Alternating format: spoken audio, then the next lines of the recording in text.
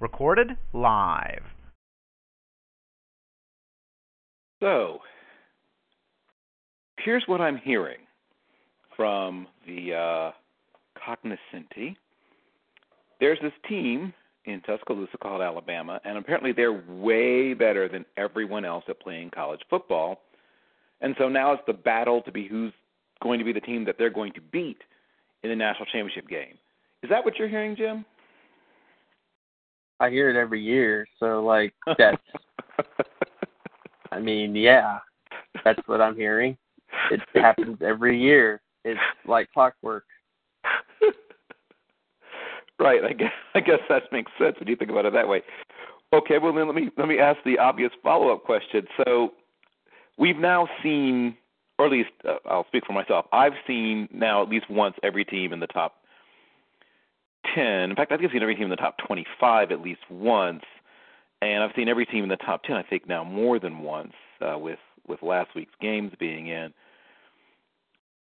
People always talk about what kind of team it takes to beat Alabama because, as you said, every year it comes down to saying, oh, well, here's the best team in football. Now, who, in college football at least, who's going to be the team that gets to be humanely destroyed by them in front of an audience of tens of thousands in person and millions on television? So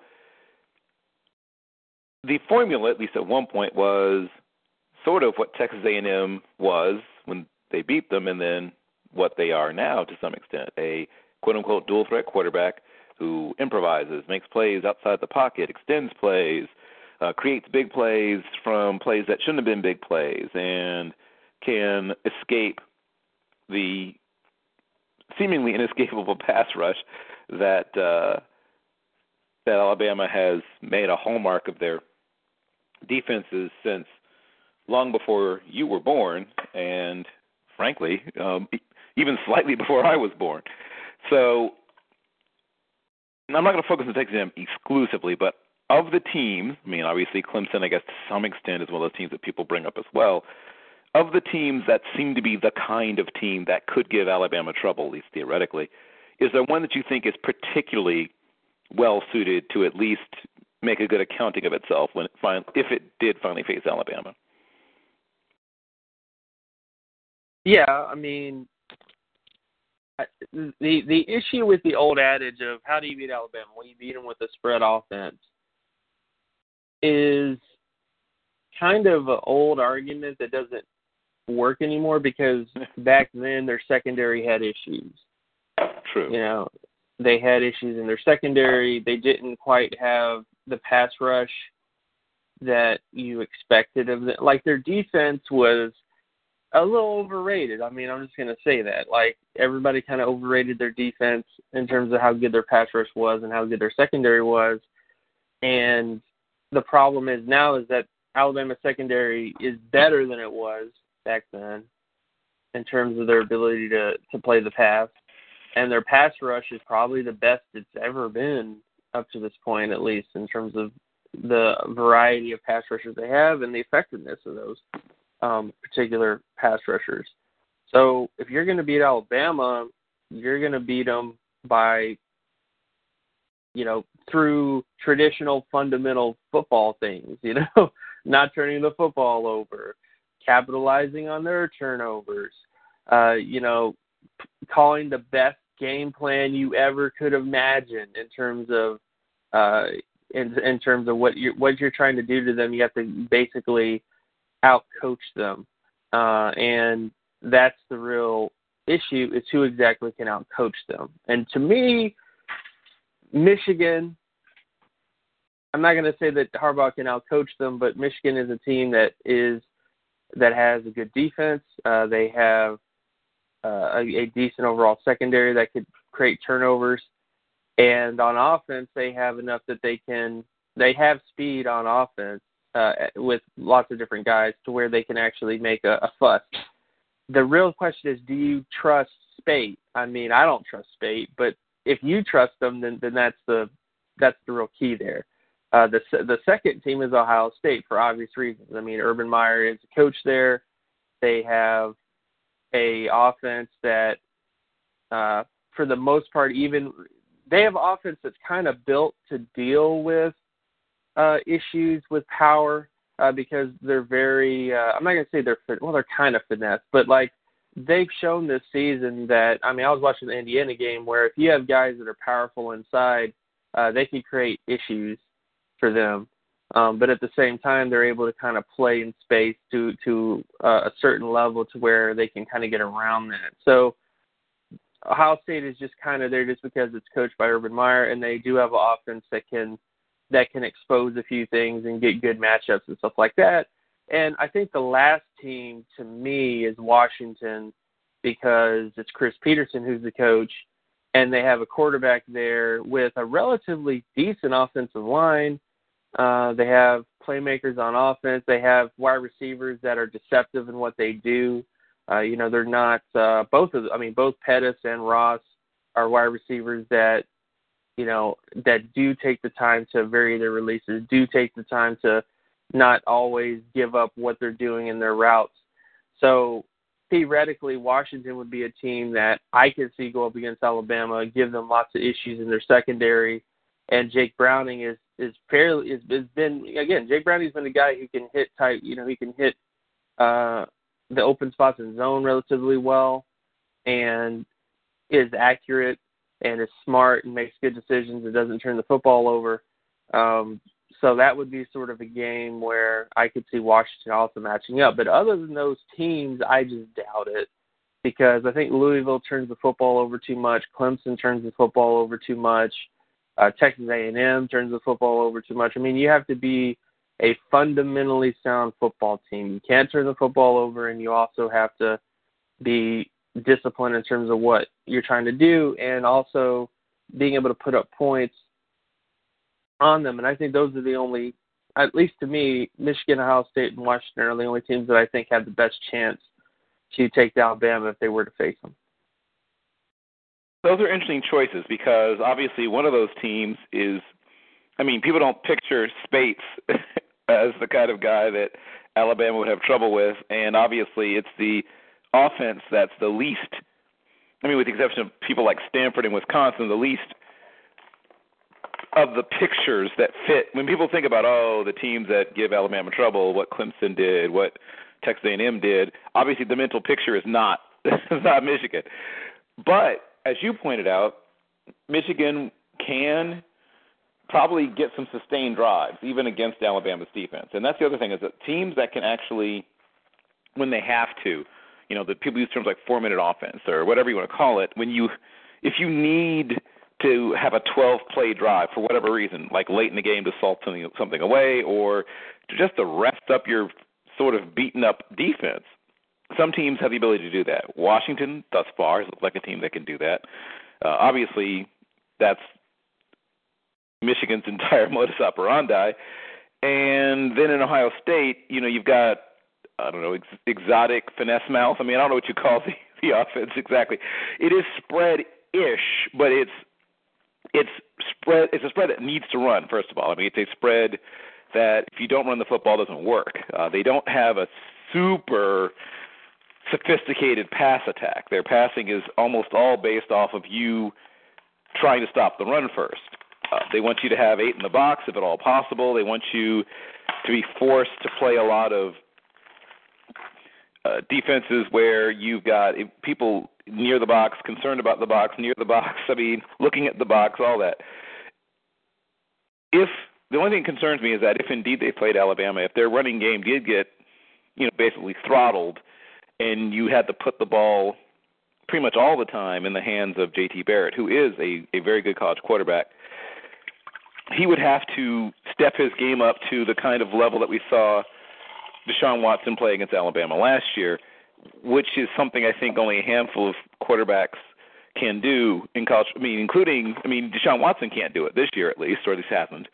And I don't know if he's 100% healthy. I think there's sort of a story that hasn't been told there about his health. I don't know. I could be wrong. He could just be a guy who's struggling to match up to the expectations of this year. His receivers aren't as good. Who knows? I don't know what's going on there. But he's looked not quite like the same guy this year. And like I said, I think there's some untold story regarding It may not be a serious injury, but I'd be shocked if he doesn't have at least some sort of nagging injury. But I agree. Clemson is no longer. I'll be completely honest. I would Carolina, if I'm Alabama, scares me more right now, this very minute, than Clemson does. But of course, Carolina is exceedingly inconsistent. They are a year away, probably, if everything works out perfectly, from being a real threat to a team like Alabama. And very few teams even get to that point. It's so hard to. You mentioned coaching, and people, I think, somehow forget. People always make this assumption that coaches in the world coach, pro, because it's all football then and blah blah blah. But that to some extent can be the thing that is your saving grace, is that you're dealing with guys, that's their job, and very often they've been coached really well by the time you get them.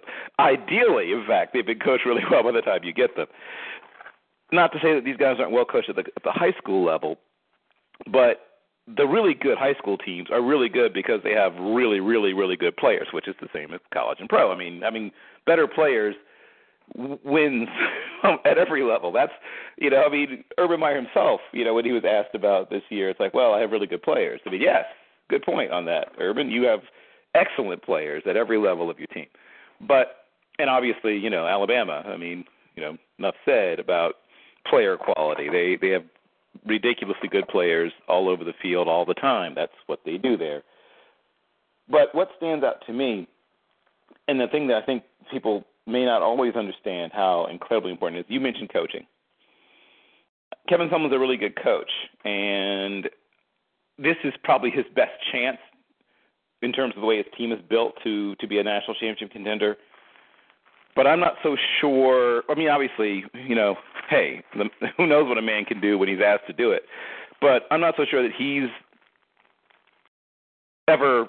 Well, he's beaten them before, so I guess we have to factor that in. Well, you have to think of it from this perspective. Who was the man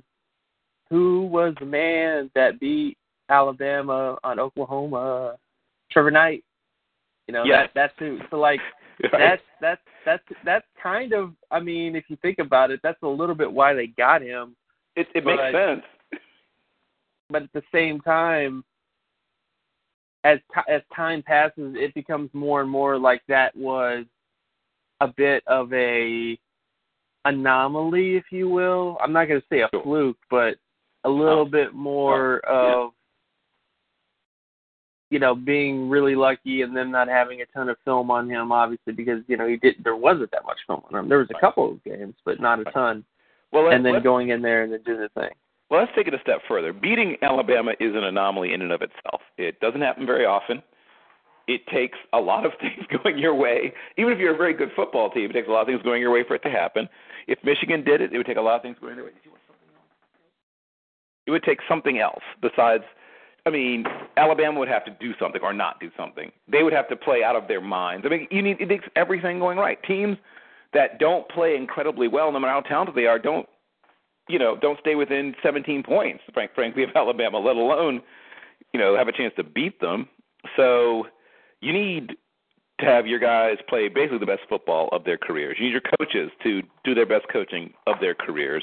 You need Alabama to make one or two mistakes, or somebody to, not be fully healthy or to not be utilized. Something happens, right? So with the supposition that you're going to need some help anyway, because that's usually what happens. You get some form of assistance. Something happens that doesn't normally happen that helps you out somehow in a way, whatever it is. Something goes your way. Something happens that goes your way. You get a bizarre special teams play, something happens. Some weird thing happens, right? So that helps you. You get a win. Now, or you get a chance to win. I'll put it even that way. You get a chance to win. You get to stay in the game, which is, the biggest initial challenge is even being in the game. Now you need to execute a really good game plan. That does two things. Exploits whatever weakness you think Alabama has, which, as you pointed out, this is one of their better. Alabama's defense, you put it down as being good every year, but this seems, even for Alabama, to be an exceptionally good defense. Their designated pass rusher guys are better than their designated pass rusher guys have been recently. Their big old run plugger guys are big run plugger guys, but they seem to have a little more juice, at least to my eyes, than some of the people that people were so excited about 2 years ago and last year. It's like, oh, wait, these guys. Now, wait a second. Now I'm a little more interested. I mean, they're still big run pluggers, but they give you a little something extra. There's a little, cocktail sauce, a little jalapeno pepper, a little something. It's not just meat. It's got some flavor to it, some sizzle, some snap, some pop. And their secondary, I'm always torn about Alabama's secondary. It looks good. I think it's good, but I always have a nagging suspicion that they aren't as good as they look for some reason. I don't know. I think that's just me. That's my personal hang-up. They're never challenged that much. Maybe that's what it is. Because they, as much as I like Marlon Humphrey, he really hasn't got that much involved in a ton of things because he's always in coverage. Eddie Jackson doesn't really get involved in that much stuff because he's always in coverage. So you're not really gonna. I mean, the defensive line is the core of that team.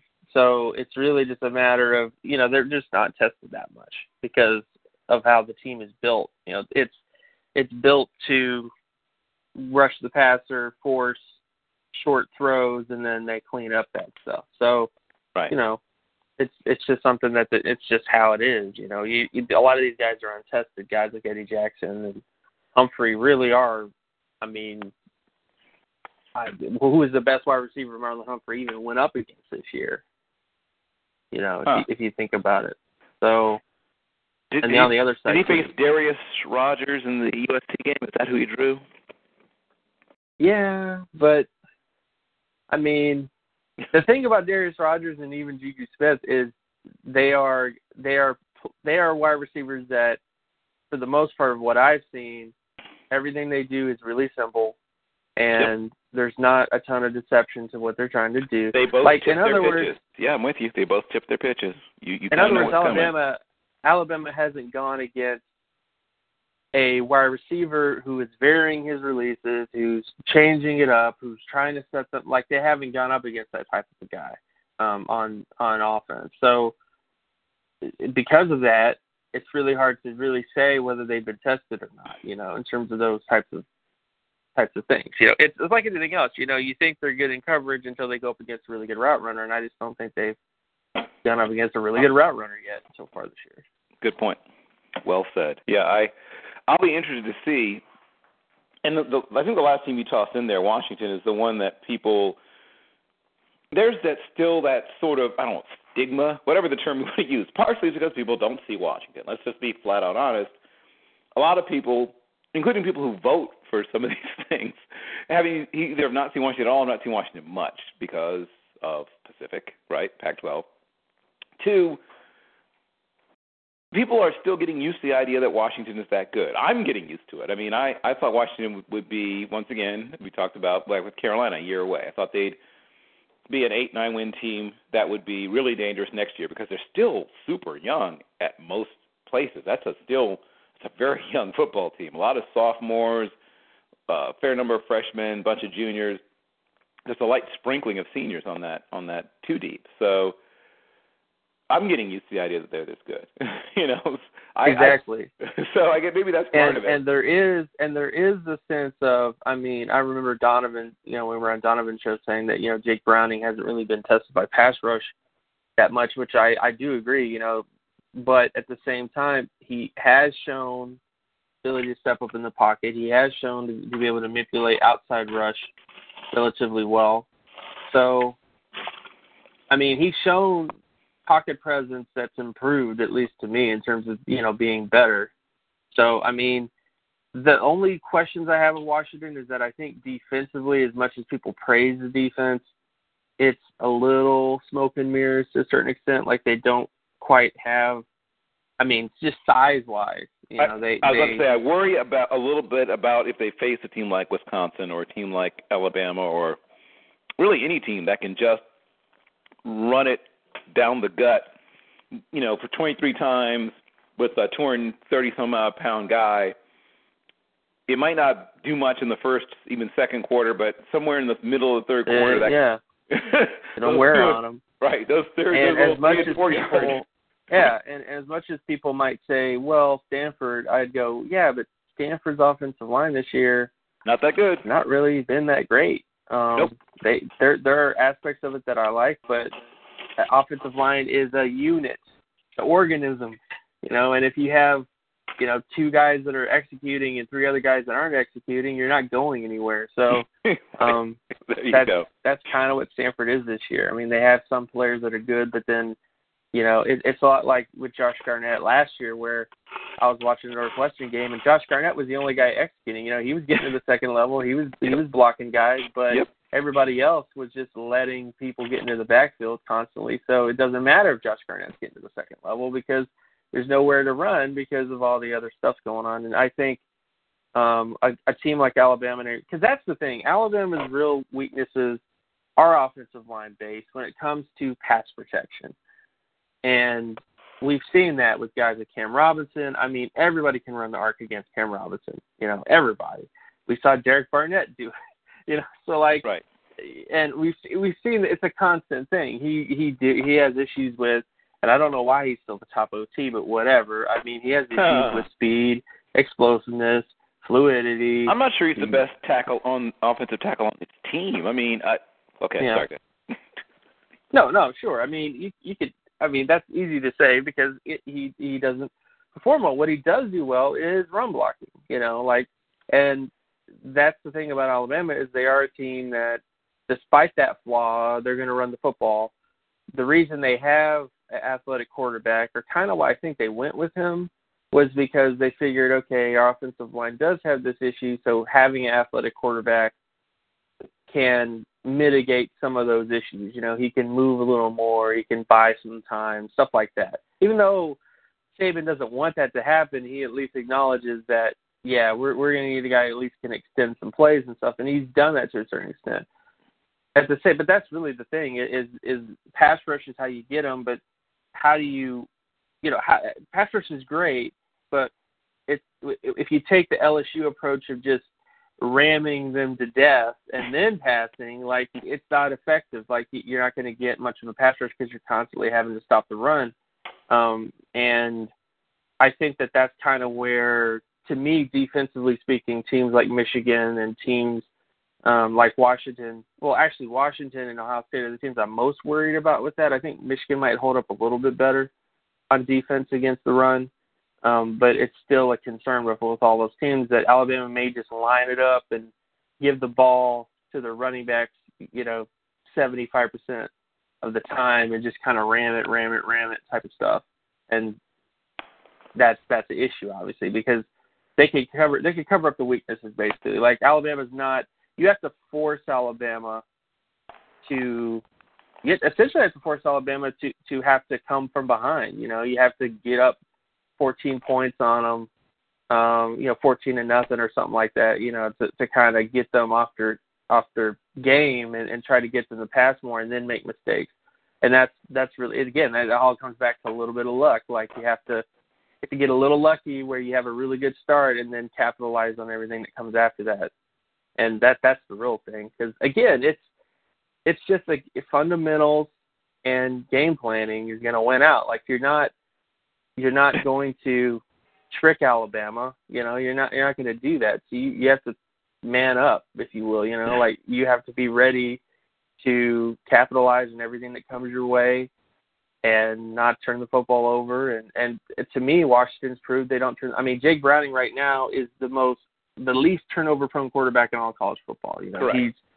He is. I mean, I think right now, if I was actually looking at it, yeah, he has a 11.5 to 1 touchdown to interception ratio. That's pretty good. Which is pretty good. So they're not turning the football over when it comes to that. So, and the same thing goes to J.C. Barrett. And the only reason I like Ohio State is because Barrett, although you don't trust Barrett, I kind of do, just because I felt like his pass protection improved, his pocket presence improved this year a lot, to where if Alabama's getting in the backfield of the sun, I think he can deal with that. I didn't say I didn't trust J.C. Barrett. I'm not sold on their running game. Oh, well, I agree, but I mean, yeah, I mean, it's lots of sweeps and stuff like that. That's why, when Curtis Samuel was like, he's on pace to, get 1,000 yards rushing, 1,000 yards receiving. Well, not anymore, but, unless something happens, because it's very... People keep talking about him like he's a running back, and he's not. I mean, not really.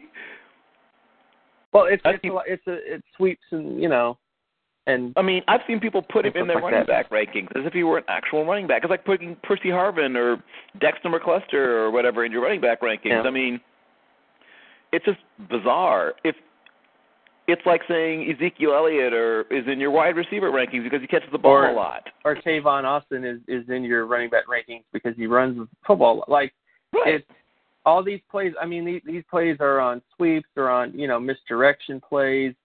They're not necessarily true grit, kind of I mean, it's not traditional run plays. It's a lot of misdirection and stuff where you're handing the wide receiver the ball and, stuff like that. So, jet sweeps and stuff like that. So, like, it's, he's more of a he's more of a receiver than he is an actual, running back. Right. But, well, I mean, in their offense, he is playing the H-back position. Now, obviously, he's not an H-back in the sense of Clint Didier, or those guys, or Donnie Warren back in the, the old Washington offense.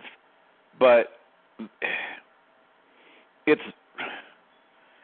to me, it's really, I don't know, what's the word I'm looking for?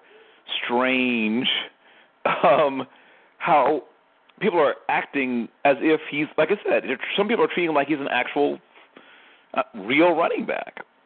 And it makes you wonder if they've not watched the way he plays football. Well, they just look at the sweeps and stuff where he's, outrunning people and stuff like that. Yeah, which is cool. So Percy Harvin did that stuff too. Was Percy Harvin a running back? You mentioned Tavon Austin. Was Tavon Austin a running back? No, he's a wide receiver. Although some people still contend that he's a running back, but those people aren't around anymore, I guess. But they kind of disappeared, without a trace. But yeah, no, I mean, yeah, but I don't know. People do what people do. So, they come to. It's like anything else, they just look at. See, they're the real box score scouts. See, there you go, So, right. In terms of just looking at numbers and stuff and coming to a conclusion based on numbers, which is, happens at times. But I don't know.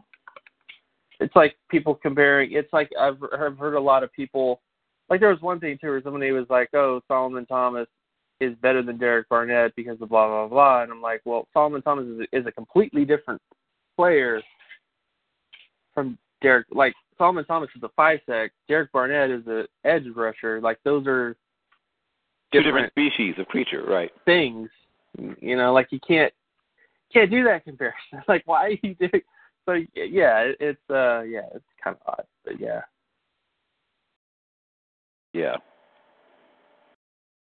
So here's my next sort of bone of contention, and then we'll move on to other teams who are not teams that may necessarily be in line to try to beat, Alabama, because there's only a handful of teams, as you pointed out, I think accurately, that even have a chance of, like I said, really making it interesting. I mean, it's gotten to that point, and I'd love to be wrong because I love to see,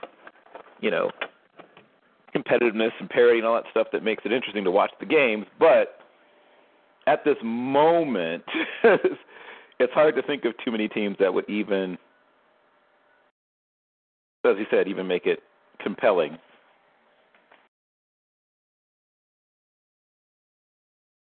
So, sticking with the SEC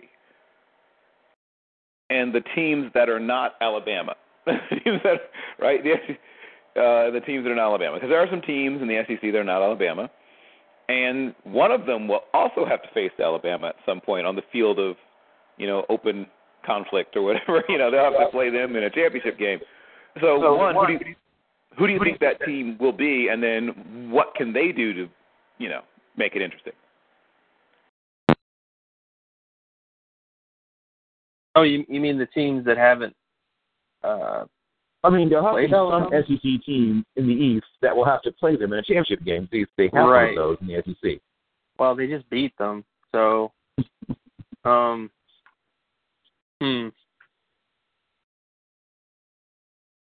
mean, Texas A&M Texas A&M is next week. It's this week actually. So that's good. That's an interesting matchup. Just because, again, defensively speaking, they have pass rushers that. I mean, come on, Myles Garrett versus Cam Robinson. Come on. Yikes. Come on. What's going to happen? So, that's the thing. But it'll also would come down to Deshaun Hall too. The other guy, the other person, the opposite, the wingman, that guy, who will also need to come up big as well, because they are going to try to get stuff to go the other direction. They are going to try to throw Cam Robinson and O.J. Howard and the running back at Myles Garrett if they're in pass, rollouts and stuff like that, so they go away from Myles Garrett. So Deshaun Hall definitely has to step up. The secondary, though, of Texas A&M, this is my big issue with the secondary of Texas A&M. Justin Evans is a guy that's gotten a lot of hype and stuff like that over this year, and he has been productive, but his hip flexibility, he plays really high, Bill, really sort of like he's getting tackles, but it's like tackles where I wonder if a stronger running back, was to kind of, get out of those sort of things. I mean, because he is a guy who has range. He is usually in the right place at the right time, but I just worry about overall flexibility with him because he's not the most flexible guy. And sometimes I've seen issues with him being able to bring guys down because of that, because he's losing a lot of power because of that to get guys down. And Armani Watts is the other guy who, can make some plays on the ball and stuff like that. But there's some games where he looked a little lackadaisical in coverage, where he wasn't quite, diagnosing things as fast as possible. And as far as the linebackers go at Texas A&M, they are probably the most cliche college football linebacker, spready, undersized, they're, like I said, cannon fodder, that's those guys. So it's really, I mean, again, it comes down to offense, and I think you have to just hope and pray that Trevor Knight doesn't mess up, that Trevor Knight doesn't have erratic passes, which has been kind of a common theme with him this year to a certain extent.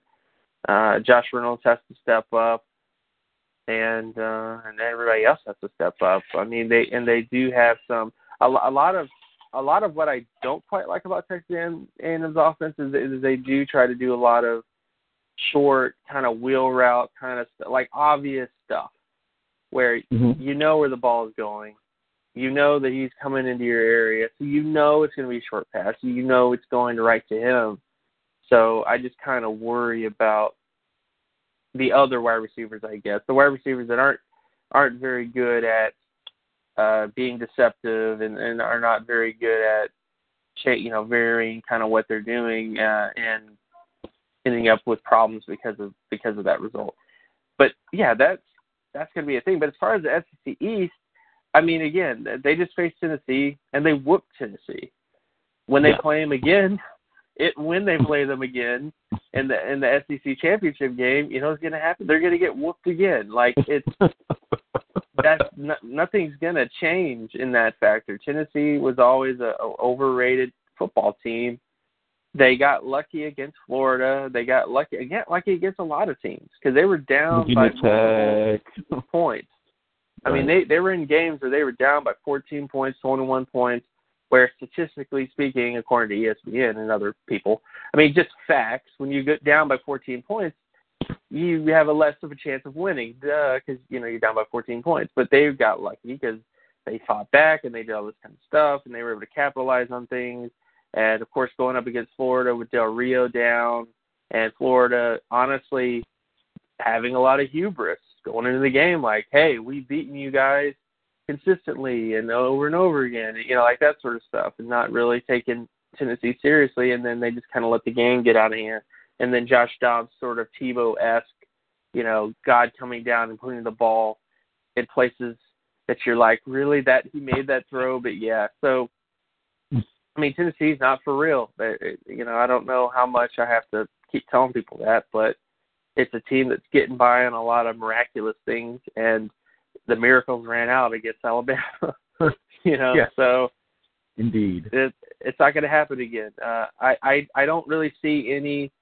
I mean, in the SEC East specifically, I mean, Florida, I think I don't think they're done, but I don't quite think they're going to end up being in the championship game because they already lost to Tennessee.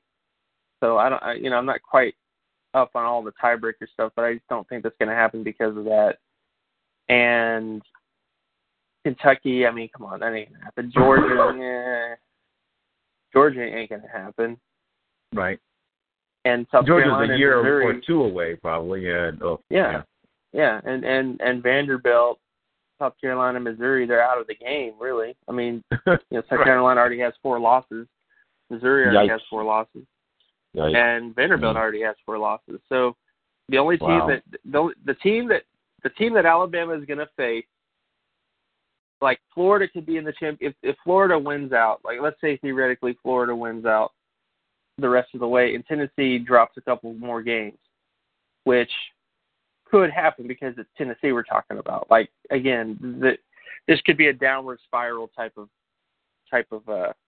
thing. And Florida also got kind of lucky because they didn't have to play LSU, so that's another positive because of stuff. But Florida, I mean, the rest of the way they have Georgia, Arkansas, South Carolina, Presbyterian, and Florida State. All of those games to me are winnable. Right. Games. Only 2 of them really scare me, in fact. Yeah. I mean, there's 2 where it could go either way, but they're winnable. Like you could theoretically see Florida getting hot and finishing out all those games, or maybe dropping one of those games, if you will, in terms of like Arkansas is definitely going to be probably one of the tougher ones, that they have to get around because they're a good team this year. Tennessee's rest of their schedule is also really winnable because they play South Carolina, Tennessee Tech, Kentucky, Missouri, Vanderbilt. So those are all winnable. So it's really a matter of who messes up. That's the way to put it. It's really a matter of who messes up.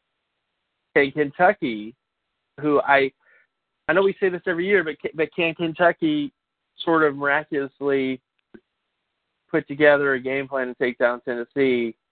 It's possible. Possible. Missouri could do that, and Vanderbilt could do that. So. But at this point, I just think it's either Tennessee or Florida. And Tennessee, they already got whooped. Florida,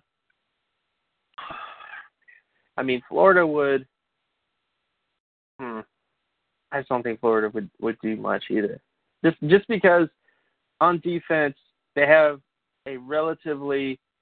I think their secondary is a little overrated because again, I think Tabor is a zone corner who doesn't get tested a ton in man coverage a lot, and he's in my top 5, but he's not my number 1, my number 2, or my number 3. So, I mean, I agree that I think he does certain things well. I don't think he does everything well. Right, and that's kind of the main point. And then the other guy on the other side, Quincy, is he's good, but like I've heard a lot of like top 10 talk with him, and I don't. Top 10 of the draft sort of stuff with him. And I just think that's because I was going to say he's a top SEC. 10 corner, but then you said top 10 of the draft, and then I had to recollect my thoughts. Wait, what? That's happened. I don't know if there's a single corner in this entire draft class I'd have in the top 10. Even my number 1 corner, I have like number 14 overall. Right. Yeah. No, I get that. But I'm just saying that there have been people who have a, shall I say, SEC bent who have him as a top 10 cornerback because of a couple times where he made some big plays against Kentucky and stuff like that. So, well, if this guy ever saw Jordan Lewis, I suppose we just melt his little bye. Yeah. So because he could put up a couple of plays, 2-3 plays in a season that would make you think he's the greatest quarter of all time if you're going by that. Pretty much. So that's really it. Like, Florida is, offensively speaking, I just don't think they have enough juice also. So, defensively speaking, I really don't like their defensive. There's been a lot of talk about Florida's defensive line in terms of, Joey Ivy and Caleb Brantley and all these other sort of guys. Brian Cox Jr. or whatever his name is. Right. Yes, right. Brian Cox Stiffy, that guy, yeah. So those guys aren't very good. Caleb Brantley is definitely explosive, but he doesn't quite, again, he's another one of those types of 3-techs without a brain type of guys that I don't quite like that much. Yes, right. And Florida seems to produce a lot of those guys, actually. Yeah, they do. But, I just don't quite see the defensive line stopping the run that much. And it just comes back to offense. Florida, I like Antonio Callaway. I like, his Powell there too. He's kind of an interesting sort of slot kind of wide receiver. But they are they're not very deceptive in what they do. And running back-wise, it's a committee thing, and you know how I am with committees. You're not really a fan, yes, right. But it's a committee of these sort of solid but not spectacular running backs. Isn't that how most committees work? If you have somebody who's spectacular, you don't really have a committee, or you shouldn't. Well, exactly, but you're not going to be afraid of their running backs. They're not. How the heck are we going to stop? Yeah, exactly. You're not thinking, oh my God, how are we going to stop? What are we going to do? How are we going to? If Alabama plays them, the first thing they're going to do is they're going to take away Antonio Callaway and go from there. But that's the basic point, is that if you're going to beat Alabama, you have to have wide receivers that are deceptive in what they do, that try to set up their cornerbacks and try to that's how you beat. And you may not beat them. That's the thing. You may not beat them even if they are that, because they may live up to the hype, I guess is what I'm trying to say. But none of what Florida provides is wide receivers that are incredibly deceptive, incredibly, DeAndre Goolsby, the tight end there, I like, but he's not very deceptive. He's not really that deceptive in what he does. So they don't quite have the wide receivers to really give them fits, I guess is what I'm trying to say. So, and neither does Tennessee, who is the Josh Malone show. And as you know, Bill, I don't see it with Malone at all. I can see why when he was in high school, basically, please pardon the expression, teabagging 5'8", 170-pound high school corners on a weekly basis, why people fell in love. But I can also see that... That was high school, though. That was my next... You see where I'm going with this. Right. That was high school. So my contention would be that was certainly potential that he could become a very good collegiate wide receiver. As of this moment, he is just that, a potentially good wide receiver at the collegiate level. As of this very moment, Thomas Spurbeck is a better collegiate wide receiver. Well, there's numerous, people that are better wide receivers. It's this whole Jehu Cheston thing all over again, but he just isn't. Again, Malone he's just every type of play I've seen him make, it's been mostly him running a 9 route and then out leaping or out jumping a short cornerback. And that is his high school career in a nutshell. If you watch his high school tape, it's 38 times a year doing that, for 20 some odd yards a catch. And so he looks like a young god because, like I said, he's, teabagging, for lack of a better expression, sub 5'8", 170-pound high school quarterback. Right, but you see you a lot of... You can't count on that all the time anymore. Do you see a lot of deception in what he does? No. Do you see a really good outside or inside release? No. Do you see a varying amount of, intermediate routes? No. So I just don't get it, in terms of the love and admiration, I guess, of Mr. Josh Malone. But he ain't, he's just the type of guy where, Alabama's not going to be afraid of Josh Malone. That's not. No. And they weren't, correct. Obviously. It's also true. Nothing happened. So they already faced it. So, I don't see anybody in the SEC messing stuff up for Alabama. That's not. I agree. This is one of those years where, unless Alabama just doesn't show up one week, and that's the only way I could see it, quite frankly. The SEC, I know I've said this before, but the SEC as a whole, as a conference, is not head and shoulders above the Pac-12 or maybe still the Big 12, but not the Pac-12, not the ACC, certainly not the ACC. And one could contend, or even the Big Ten, one could contend that in terms of total strength of the conference, they're in a three-way tie, perhaps, with the ACC and the Big Ten. Well, as you know, I have the Big Ten over them, but right, and that could also be argued. Right.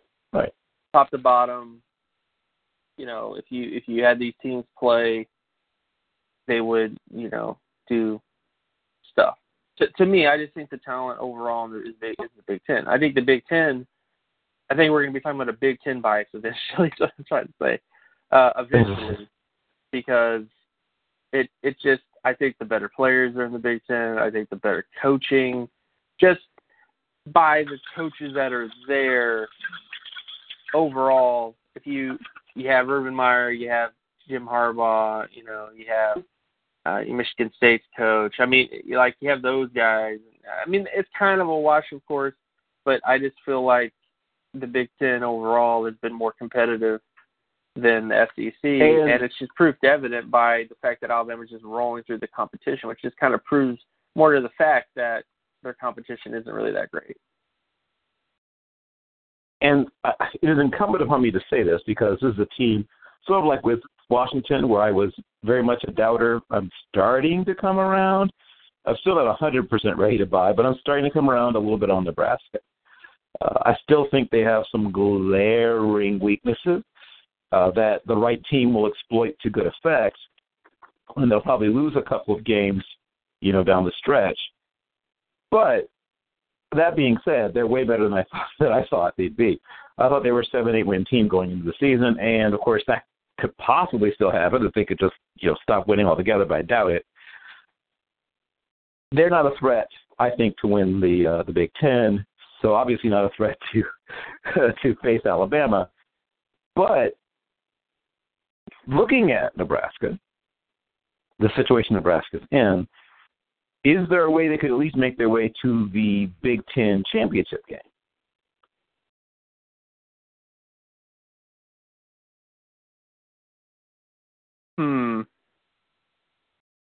Think about that for a second.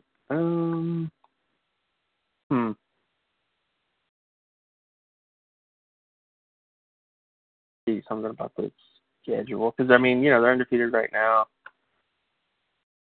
I think we'll find out after Wisconsin and Ohio State. Yes, exactly. Those are the two losses I see them picking up in short order. They play Purdue, which is that should be a win. Purdue. Yes, right. And then of course they face Wisconsin Wow. Yeah, but no matter where you face Wisconsin, that's tough. But right, I agree. Play in Camp Randall. Right. So they're on the road against these teams. Wow. Yes, correct. Wow. Yes.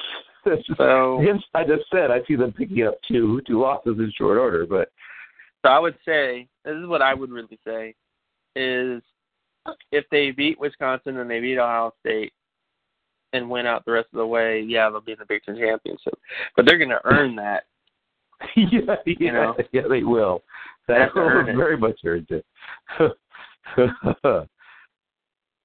I mean, even if they split, they will have earned. I mean, 'cause that's what I'm thinking. Let's see. Let's think about this. I mean, split. Maybe it doesn't put them. I'm trying to think what a split would do for them. If they beat one and not the other. If they lost to Wisconsin and beat Ohio State, I'm trying to think if they might still be playing for half, still representing their half of the conference, though. I wonder. The West, I guess, is what they are. Actually, if they beat Wisconsin, or the other way around, and lose to Ohio State. Ohio State, right. That's what I meant to say. That would do it. They could still represent the West. Right, exactly. Right. Yep. But they'd have to beat Wisconsin. Which isn't impossible. I don't see it happening. No, it's not impossible. I mean, it's definitely going to be a fairly even, I mean, to me at least, I think it's going to be like a one-touchdown game, I guess is what I'm trying to say. So, it's going to be one of those games where it's going to kind of go either way. It's just who comes to play and stuff like that. Despite the Wisconsinian people that, again, they'll find you and they will troll you, So, but yeah, that's definitely the game that is most important. If they lose Ohio State, doesn't really, at least to me, I don't think it matters that much if they win out. So, that's really what they have to do. They have to beat Wisconsin, and then they have to lose to Ohio State, and then just win out. And then they'll play Ohio State again, or they'll play Michigan. That might be a better thing, too. If Michigan takes out Ohio State, then Michigan will be the team, and then Nebraska might have a better chance against Michigan, although I still think Michigan will win, but they'll at least have a better chance. Right.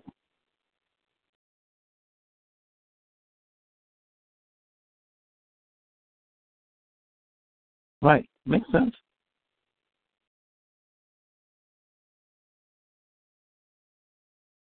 Interesting.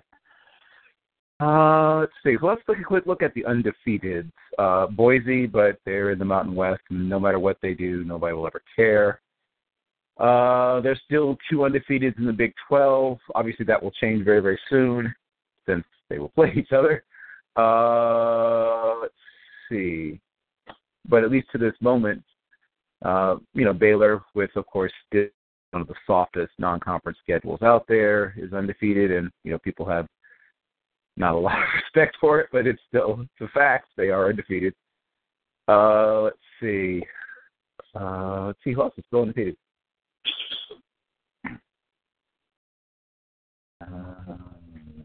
Washington, the aforementioned Washington, Ohio State, Michigan. Let's see. Right. Clemson's undefeated. Right. Baylor, West Virginia. Right. West Virginia. Well, let's stick with West Virginia for a second. Do you give either of them? No, I'm guessing no. The Big 12 doesn't have a championship game. Yeah. So neither of them. Right. Neither of them has a chance in your mind to even make it. I mean, it would take a lot for them to even make it to the. Here's the thing. Here's the thing, though. Okay. West Virginia plays Baylor. That's the last game of the year. Right. So. Which is in essence a Big 12 championship game. Right. Literally, that's a Big 12 championship game. So there you go. You got one. Sort of by scheduling standards. So yeah, I think that would be the sort of thing. As I said before, I just think that the playoff committee, even if the Baylor went undefeated, if West Virginia went undefeated, they would just go, well, it's the Big 12 and they're down this year for whatever reason, Maybe. Right. But I do think Baylor, to me, Baylor is a legit team. I mean, they have talent on defense. They have talent on offense. Yep. It is they don't turn the ball over a lot, which is one of your... Right. Turn the football over a lot. It's just fundamentals, man. I mean, talk to Tom Herman. He knows. So, You don't turn the football over, and you score more points, you usually win. And yeah, they're doing that, which is kind of, when you think about it, it's like, well, that makes sense. Like, yeah, that's it's just a fact, is all I would say. And it's at the NFL level and the college football level. That's why coaches harp on it all the time. But yeah, Baylor doesn't turn the football over that much. West Virginia doesn't either. I only have misgivings about West Virginia just because I don't think they quite have the defensive, players that Baylor has, and offensively speaking, I don't think they have quite the same offensive power. Yes, I agree. They have 3 or 4 really good offensive players, and I think Skylar Howard is an interesting sort of developmental West Coasty quarterback prospect. They have Shelton Gibson's going to be somebody's, Eddie Royal someday, and what's his name? Kevin White's little brother. What's his name again? Is going to be, somebody's Cordell Patterson one day. No, I'm exaggerating. I mean, he's not that bad.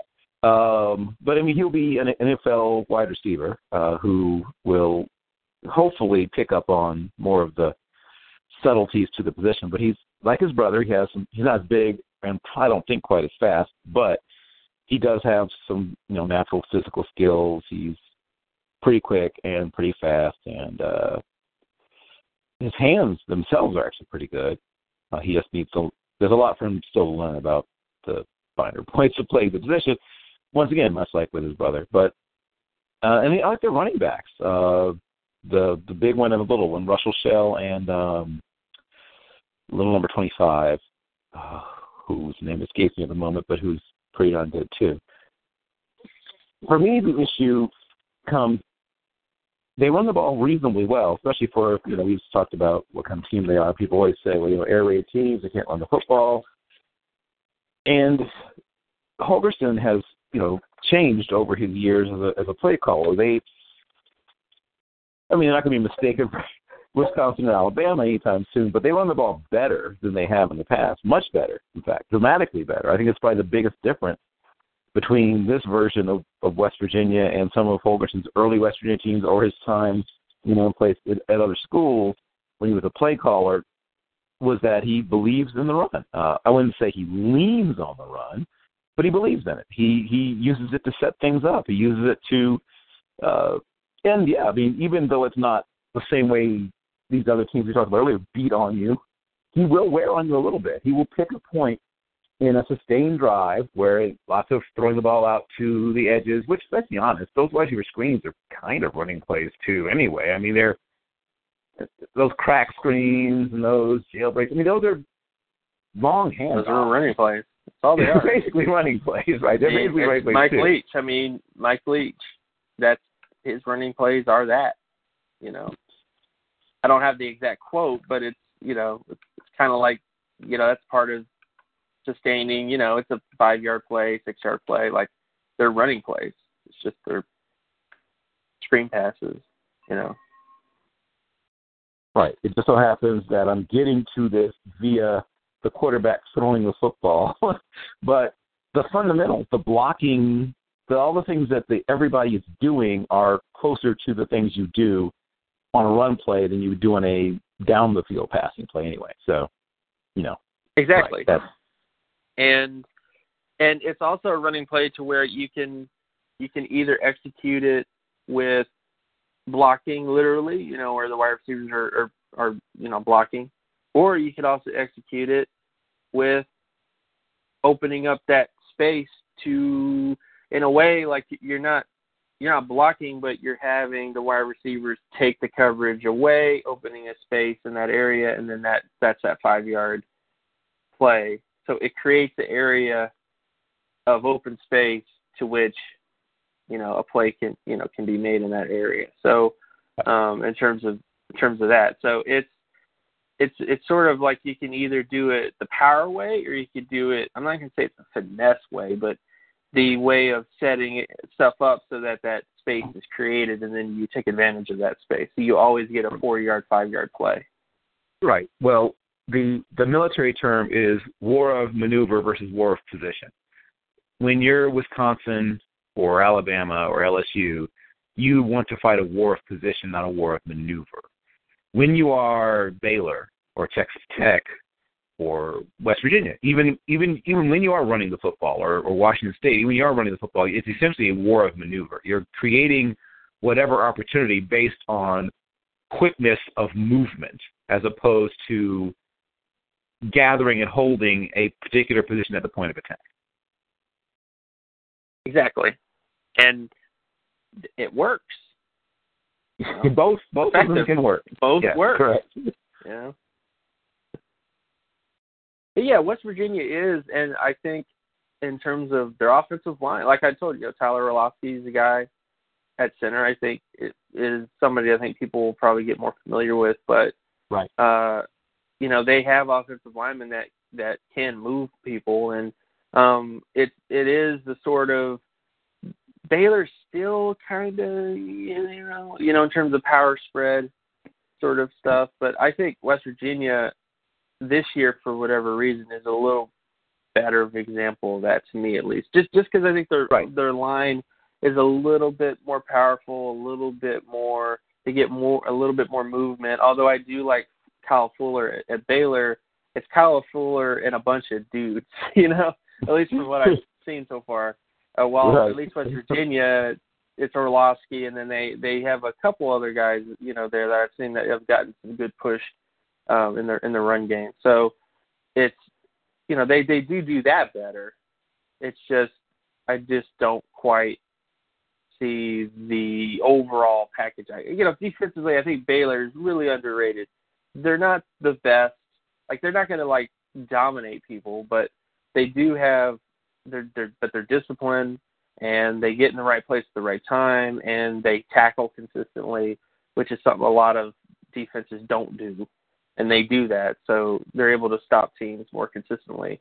And then West Virginia, who I think has some underrated people on defense too, I just feel like they're not quite the same types of guys.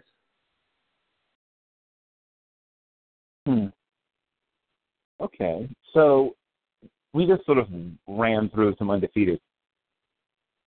And many of them, well, not many of them, a couple of them, even if they somehow ended up being undefeated, might not even get a chance. I mean, Boise obviously being an obvious example because they've done it before. They've been left at, with no dance, no ticket to the dance, even though they've been undefeated before. Now, West Virginia presents an interesting case study because we've seen the Big 12 get snubbed, but it wasn't because the teams that, once again, Baylor in the past, had a chance to be that question mark, so they always managed to pick up a loss somewhere. If either Baylor or West Virginia, and I think you and I are both leaning West Virginia as the Big 12 team with the best chance to emerge undefeated. If West Virginia is undefeated, let's assume that Alabama also escapes unscathed. We have two undefeated teams. I think Clemson picks up a loss somewhere. So, but Clemson will probably still make it, assuming they win the ACC championship. And it's going to be probably either Louisville or Clemson. So Louisville or Clemson is in. Well, probably. Well, you go ahead. Yes, please go ahead. Well, let's say this happens. So Clemson, rest of their schedule, they have Florida State this week. Wow, there's a lot of really good games this week. So they got, well, not next week, actually, October 29th. So, but yeah, Clemson plays in Florida State. That's, I can't trust Florida State, but I do know that they have offensive pieces to get stuff done. Then they play Syracuse, which I think is a win, but it might be interesting. Pittsburgh, I think, might be interesting. Wake Forest might be interesting. South Carolina, I doubt. I think Clemson beats South Carolina. So South Carolina will not be interesting. So Florida State is probably the interesting game where, Jimbo Fisher, does everything Jimbo could possibly have. Who knows what he does, but comes up with a game plan. It works. It's effective. They get turnovers, and and do their thing, and then they beat Clemson. That's possible. Will it happen? Well, we don't know. I mean, the biggest issue at Florida State is that they turn the football over too much on with the quarterback there as well. So there's stuff there that's kind of an issue, and then but here's the thing: is if North Carolina ends up in the ACC championship game, then things get interesting in terms of if North Carolina takes down Clemson. No, it's not because a wild card. Yeah, they're a wild card. I get that, but like that would be what you would do. Like if you look at North Carolina right now, they are, they're 5-2, and Pittsburgh they beat, head to head. Virginia Tech they lost in a hurricane, which I still think is. To me, I felt like it was more. Again, I was more thinking it was just kind of a fluke because I saw the game and it was like crazy weather. Like it's something where like the wet ball drill and stuff like that. I guess they just weren't really prepared for that type of a game.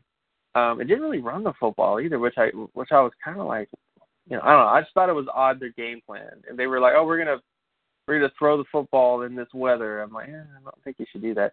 But like North Carolina, rest of the way, they have Virginia, they have Georgia Tech, they have Duke, the Citadel, and then North Carolina State. I ain't gonna lie. I mean, there's some toughies. I mean, Duke is a team that could surprise and beat them. North Carolina State is a team that could surprise and beat them. But thankfully, they don't play Louisville. So that's the sort of thing where Clemson will kind of prevent Louisville. If they win out, if Clemson goes undefeated, then Louisville will be kind of out of the equation in the ACC championship game because they're not in the same conference as North Carolina. So there's an opportunity there for North Carolina to be in the ACC championship game, and I think they're probably the best team. At least that's equipped to deal with them if North Carolina wins out. Which again, North Carolina State is a team I think could beat them, and like I said, Duke is a team that I think could beat North Carolina on the way. So they just have to win those games. And like you said, they're a wild card, so it's kind of hard to trust in terms of that. But that's kind of how I feel on that. And Virginia Tech is the other team where like if they go undefeated, they could push North Carolina out just because of that head-to-head matchup where they won. But they have to play Miami. They have to play Pittsburgh, Duke, Georgia Tech, Notre Dame, Virginia. So, like, they at least have 3 tougher matchups. I mean, Miami's a team that could beat them. Duke is a team that could beat them. And Notre Dame, it's kind of iffy because Notre Dame is just kind of a mess this year. But, like, there's a little kind of a mess. Yeah. There's at least some things. There's more stuff there, I guess, to where if Virginia Tech gets a loss at some point in those games, North Carolina wins out, which they could, but you never know. So, like, I think it might come down to Virginia Tech and North Carolina, and then whoever wins, which I would hope would be North Carolina. Although Virginia Tech could give Clemson issues too, in terms of their offense. Because they have gotten better from the Tennessee game, where things were just kind of a mess. But that's the only team I really think takes down Clemson is Florida State, and then whoever's in the ACC championship game. And I think both of them have a shot because I think that even though Clemson's undefeated, I still have misgivings about the fact of how many turnovers they throw and the fact that Deshaun Watson is playing, how he's playing, and those sorts of things. Yeah, Virginia Tech and Carolina, if you could somehow, take the best parts of those two teams, that's a team that would probably be able to beat Louisville or beat Clemson because there are individually things on each of those two teams that you really, really like, and even collective things on each of those teams you really, really like. But each of those teams also has at least one or two things that is a genuine problem. Now, young Mr. Evans, Jared Evans, the quarterback at Virginia Tech, gives them something they haven't had, since the early days of Logan Thomas, I guess, a guy who is able to, obviously make plays in the running game with his feet, has a strong enough arm that there's almost no part of the field he can't touch, and has shown some deep ball accuracy. Now he's also shown some real inconsistency in terms of ball placement as well. But this is his first year as a starter. He's a guy that's coming from junior college ranks. So the hope is that they can work with him, develop him. Justin Fuente obviously is a guy that's known, amongst other things, as a QB guru. So the assumption is that next year he'll come back and be much better. The assumption for seemingly everyone on the planet is that Deshaun Watson will be in the NFL next year. So he won't get a chance to work on some of these things, at least not at the collegiate level. But that's an open question. That's an open question to see what will become of a guy like Deshaun Watson, because Clemson leans on him fairly heavily, especially now that Wayne Gallman. I saw the hit he took. The term being his head injury. I'd be shocked if it wasn't a fairly significant concussion he suffered. That looked like classic. I'm no doctor, obviously, but if you watch people get concussions before, it looks like that. That's the picture of a concussion. And usually, from the looks of it, a reasonably significant one. So, because he looked like he was at least temporarily unconscious to me, complete with the whole, Frankenstein arm thing, all the sort of classic hallmarks of a fairly significant concussion. I'm hoping I'm wrong. I would love for him to be good to go, next week and all that good stuff. But it looked bad. I'll just leave it at that. Yeah. And he hasn't quite been a guy they really have, relied on. They've been pushing Deshaun Watson to be a bigger part of the running game. They've been pushing Deshaun Watson to be the guy there. They haven't been leaning on Gallman that much. They haven't been, and Gallman, quite frankly, hasn't really been. I know I may get flack with the draft Twitter people, but he has shown to be a decent option at running back, but he's not exactly a guy who's shown that he can carry the load and consistently be a really dynamic player 100% in games. Where a lot of times his best plays are plays that are well executed versus him creating a lot of stuff. So, at least from what I've seen. So, even though Deshaun Watson may go off to college, I think Clemson's future is a little iffy, at least to me. I do think that some of their defensive linemen have, at least their really young defensive linemen have stepped up a bit. But I do have questions about their future in terms of after Deshaun Watson and Gallman. Is this the moment for Dabo to parlay the success he's had so far into the LSU job or the Texas job or something?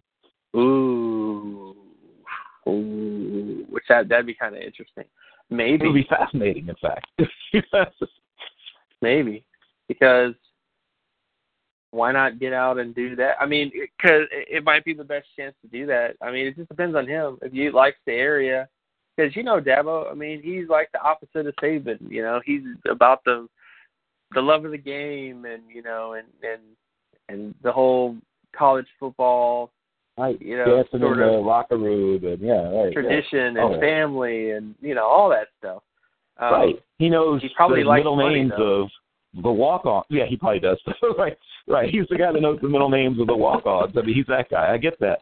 But if somebody, as you said, we're talking well into the mid-8 figures probably or close to it for a 5-year contract at one of these institutions that is desperate for someone who seems to know how to. Game.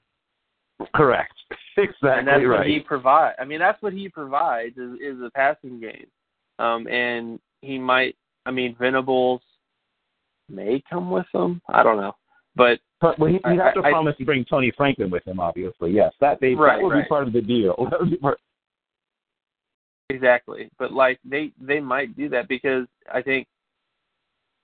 Ooh, man, That'd be really interesting. I'll just say that. That'd be really interesting because it would provide sort of a. I'm not saying Dabo's soft or anything else like that.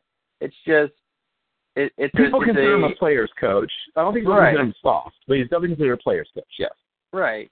So that would be an interesting sort of dynamic to see in the SEC is LSU with Dabo Swinney, who's about the love of the game and the tradition and stuff, versus the cold, calculated Sabanomics, if you will, right. of football.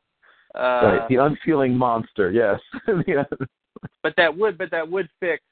But that would be really because that would fix a lot of stuff. I mean, because he could come in and he would, they have all these 5-star wide receivers, so they would actually start to get developed more.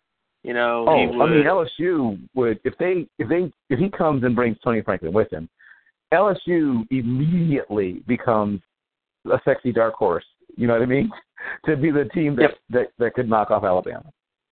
Exactly. So like he would come in and all that stuff would be kind of helped, if you will. So that'd be interesting. But I think it might happen just because again, unless they have something that I don't know about, which may be the case. But I think Deshaun Watson leaves and then you're left with a lot of questions, which they could answer.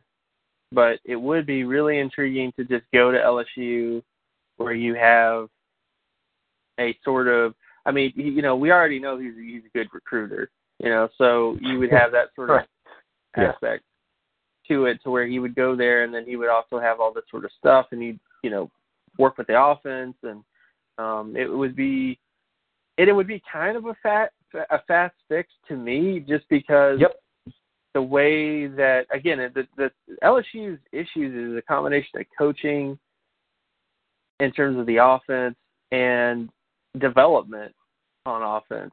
So if he just came in and has all these sort of recruits and all this sort of stuff already there, like there's already a base of players that are there, he could just kind of go from there and then bring a guy and just do the whole, cover two sort of stuff in terms of defense and stuff like that. So that would, that'd work. It'd be radically different than LSU, though. It would be radically different, but I think they might finally be ready for radically different at LSU. I think that they might have gotten to the point because look at even what Alabama is doing, right? I mean, if there comes a point where you say to yourself, maybe it isn't all about I formation all the time anymore. Right. So, and he also played Alabama, and people felt like they played him pretty well, too.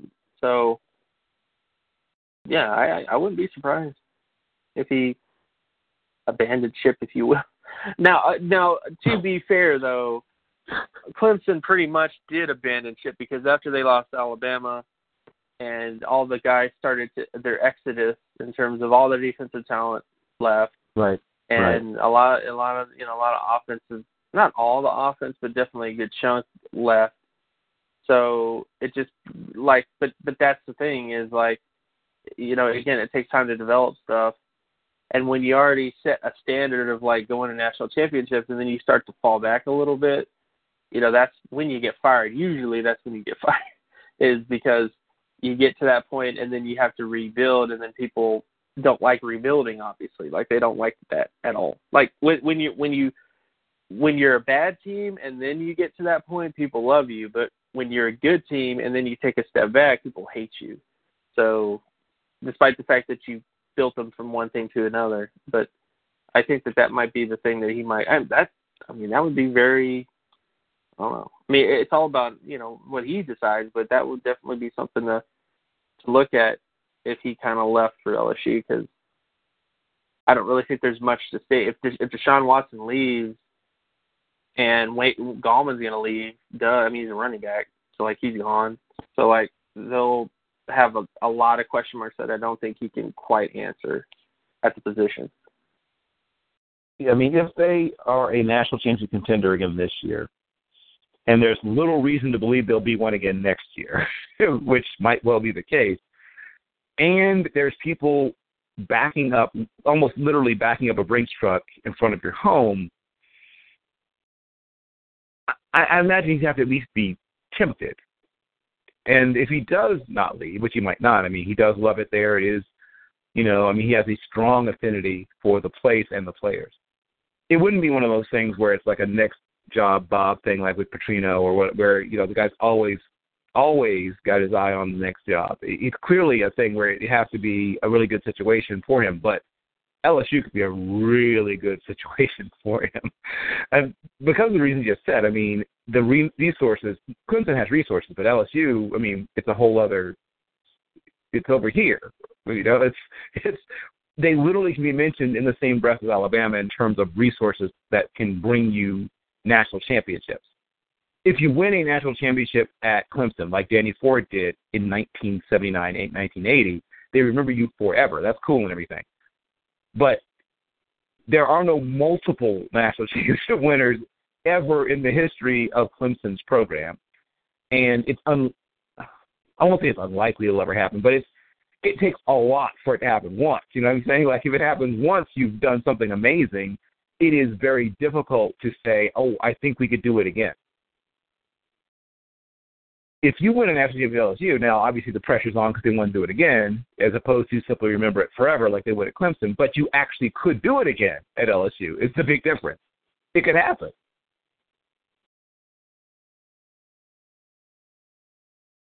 Exactly, and I agree with that,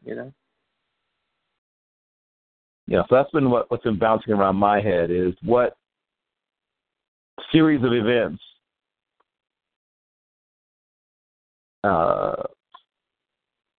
might it take for this to happen? And yes, I mean, Deshaun Watson obviously everyone's assuming he's going to declare. I mean, people, by halfway through last season were putting him into the draft for this year. Yeah. Gallman, you mentioned some of the defensive players, I guess Tankersley, a few of them. I mean, he's a crackerjack recruiter. He may just sit there and say, I'll just reload. Some of those guys are imminently replaceable, even some of the ones who are pretty good. The one, obviously, that scares you a little bit is the quarterback position. They certainly have some guys, but you have to wonder if they have anybody else who even vaguely resembles even this sort of reduced version of Deshaun Watson we're seeing now. If they have someone who can even do that is the big question. Well, it's just because all the defensive players that were part of that team are all going to be gone. Tankersley's going to the NFL. The linebackers there that were part of that team are going to the NFL. And, other than sort of like I told you before, Dexter Lawrence, who's kind of an interesting sort of, freshman. Other than that guy, that's, in terms of really impressive players from them, he's kind of there, and Vance Smith sticks out a little bit too in the secondary, but not a ton of guys. So, like, it's sort of the thing where, like, if you lose the rest of what made you a really good defense, 1 year, and then you lose the rest of them, and then on offense you lose what made you great in Deshaun Watson and Wayne Gallman and Mike Williams. And shoot, even Artavis Scott might even declare, because we see this every year, Bill, where there's a wide receiver that declares from a big-time program who shouldn't declare, but they do anyways because they feel like, I got all this hype. Right. Exactly. I have all this hype on me, and, I can go and, I'm ready, stuff like that. And then, of course, they're not ready, but, like, you just can't reason with them. And so that could happen. And then at that point, yeah.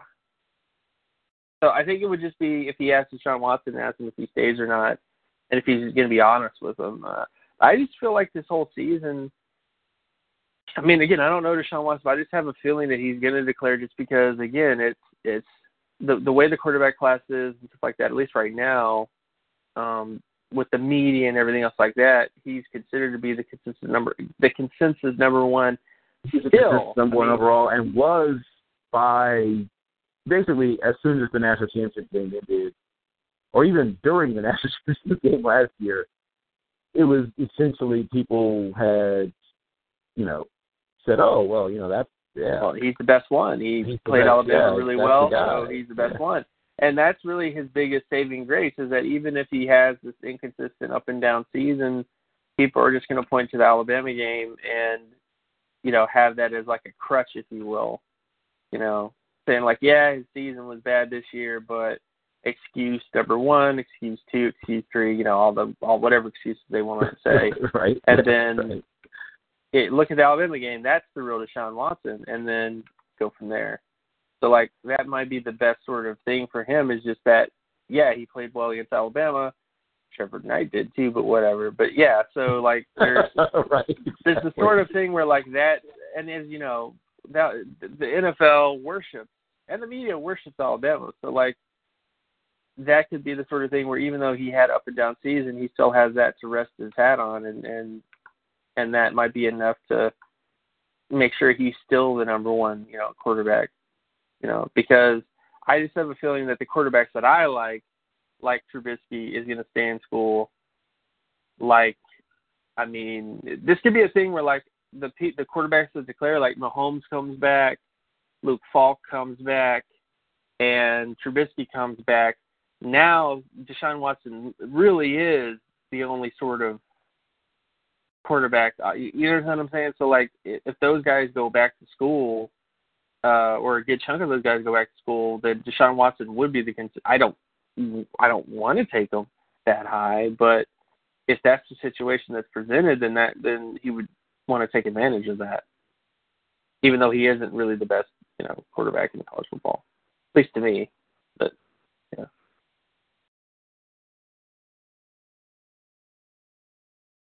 Yes. Let's see. Let's talk about the last half of the season. I mean, we're now in this, I won't say home stretch because that'd be depressing, but we're past the midway point. We talked about the teams. What are some of the players that you think will come on? Maybe they got off to a slightly slow start, but you think will finish really strong down the stretch run of the season and maybe establish in people's minds that they are, if they're guys who are draft eligible, that guys who might be, top 100 picks, or if they're guys who aren't draft eligible, guys who might put themselves, on the All-American watch list and award watch list for next season, that kind of thing. Right. Well, I know it's a funny place to start with Myles Garrett, but he's kind of had a slow start to the season, in terms of what he's been able to do. And some of that's because of what defenses are doing to him, but still, I think he might start to get a little bit hotter as we get into the playoffs. Like, again, when they play Alabama, I think that's a game where he's going to, like, try to play out of his mind, in that game. So I think as the season goes on, he'll definitely start to kick things into overdrive in terms of getting attention and stuff in the latter half. Because I feel like with him, even though he's being watched, obviously, this year a lot, I think he's kind of waiting until the latter half when people start to zone in on him and pay attention to him, right? In really important games, if you will. So I think that he might. When he has 3.5 sacks against Alabama, you're saying that then is that what you're talking about? Well, it's sort of like I'm the best player in the college. Again, he's my top prospect right now, but yes. I just feel has been mine for quite some time. I just feel like he needs to establish, like Derek Barnett just got a couple sacks against Alabama. So now there's a sort of like, oh, well, who really is the best SEC pass rusher? You know what I'm saying? Like, you just hear that now. We're like, oh, well, Derek Barnett, he's more productive and, he's more doing this and that. So, like, he goes in that game and just is like, here you go, 3.5 sacks. Boom. Boom. Give me my money. Type of performance. And it goes from there because he could do that. He's the type of guy that could do that.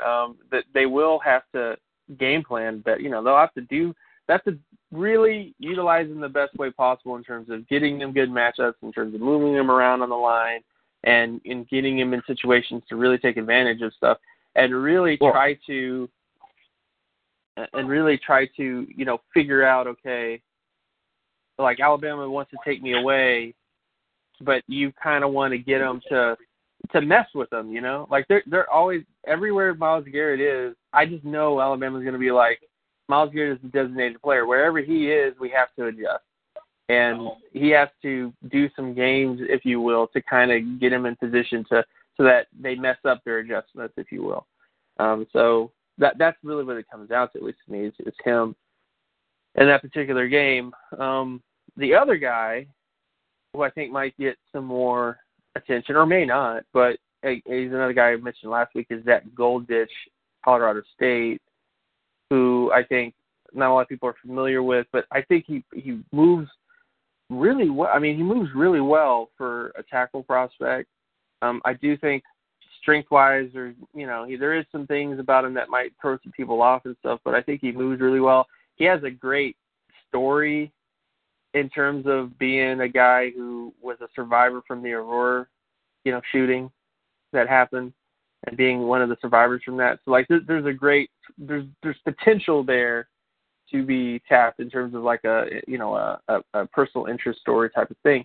But I just felt like he played relatively really well this year in terms of a guy who can move, a guy that can get to the second level, a guy who plays really good posture and good leverage and decent size. So I think he's going to be a guy that, as people actually start to watch more film, they might start to, even though Colorado State this season has been, Bill, a sort of looking hot and then looking not this whole season. Like, I watched them last night. Yes. They've been a team where they either get off to a really good start and they look really good, and then they'll like not look good at all. They'll look terrible and get blown out and stuff. So but I just feel like a guy like Golditch in terms of size. Their defense made Jeremy McNichol look like Todd Gurley last night. Exactly. So there's that sort of stuff. I think another guy that's going to get more hot as the season goes on is, I did all my production stuff. A linebacker that came up was Jack Seehee at Wisconsin. I didn't see. Put on the tape, and I think he should be right up there with Zach Cunningham and everybody else. I don't think he's quite. Again, I don't think he's like going to be a superstar because I don't think he has that type of athleticism. But what I like about him is he's fairly disciplined. He can get sideline to sideline. He is a really good blitzer. He knows how to use his hands well to get on inside blitzes, outside blitzes, times them up really well, and gets in the quarterback's face. He's strong enough to shed tackles, to shed blocks, if you will, literally shedding tackles and guards. And he's usually in the right position. I mean, he's a guy I feel is a reliable linebacker prospect. So I think he's another guy that will slowly rise as the process goes on, because I think he's playing really well. I know everybody talks about T.J. Watt, but to me, Jack Seehee is kind of the better overall sort of. I mean, they're kind of right there. T.J. Watt, to me, I get a very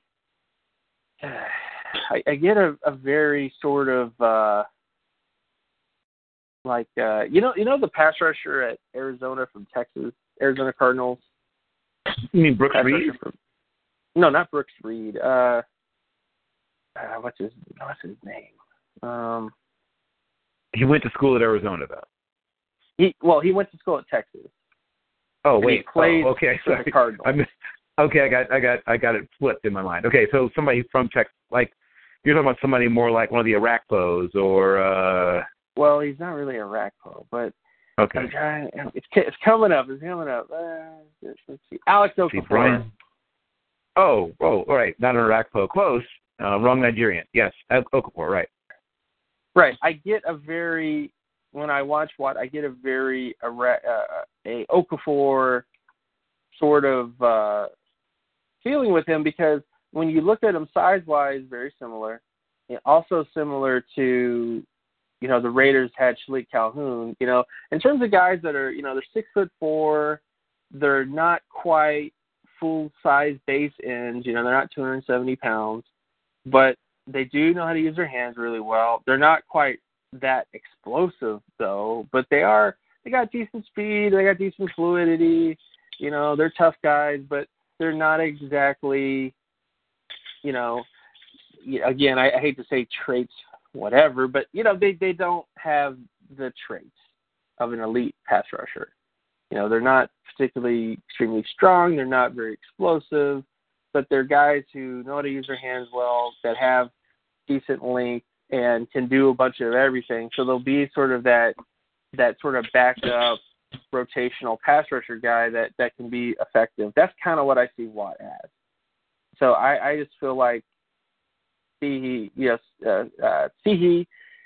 or Cheesy, but yeah, the linebacker at Wisconsin is a better sort of, in terms of what I see him, I kind of see him as kind of a long-term option at linebacker who can kind of do a little bit of everything, but isn't but I don't think he's going to be a special player, but I think he's got a guy that as the season goes on, he'll get more recognition, he'll get more love and, admiration, stuff like that. People watch the tape, which they may not, but I just think the whole Raekwon McMillan and the debates we're having is who would you rather have, Raekwon McMillan or Reuben Foster? And I'm just neither. Where's the option C? I'd rather have whoever the other guy is. I think he will probably be that guy going forward. Let's see. Anybody else that might get some sort of Corn Elder. Oh, yes. Who's finally, I'm hearing his name being bandied about a bit more, both in the national media as well as draft Twitter. Hope so. But he should. As games go on, he'll get more opportunities to play offenses that actually throw the football. And as a result, he'll be able to make more plays on the football. Also true, yes. And get more, sort of stuff like that. But again, I just think he's a guy that, to me, should be considered, amongst the top 5 corners in the class, in terms of, at least with me. I mean, because it's kind of Humphrey's kind of in there, and there's a few other guys, but and of course, Iowa, Desmond. So there's stuff there where he's kind of in that mix for me, and I think that might actually start to happen, in terms of him getting more in the mix in terms of stuff like that. Another guy that I think might gain more stuff is John Ross at Washington. Might get some more hype and admiration, stuff like that. The only major thing with him is that he does have an injury history. He is a guy who missed an entire season last year due to injury, and there's stuff there, but he's shown this year at least to be a guy who is a relatively good route runner and has decent releases. And I don't think he'll be a guy who will run again. He's a little bit more powerful than Will Fuller, but it's just kind of how he wins. He wins with his deception and his ability to kind of set things up and stuff like that versus just pure raw power. But there is a place for that type of guy. I still kind of see him as a second rounder, but I do know that there's a chance if he gets really hot and has a big game against Alabama, he could be a guy who ends up in the first round and stuff like that, if that happens. At any point in this year. But I think he'll probably get some more notoriety as the year goes on. Trubisky, I think, might start to rise a little bit in the discussion. Another guy that I actually, when I went back and saw some more stuff, was Demarius Travis at Minnesota, the safety there. I think he's kind of impressed me a little bit more than I expected, because he's a guy that is lining up everywhere. I mean, he's lining up deep, he's lining up in the slot. I think he's also is a guy that has relatively decent instincts for the position and can play man coverage too.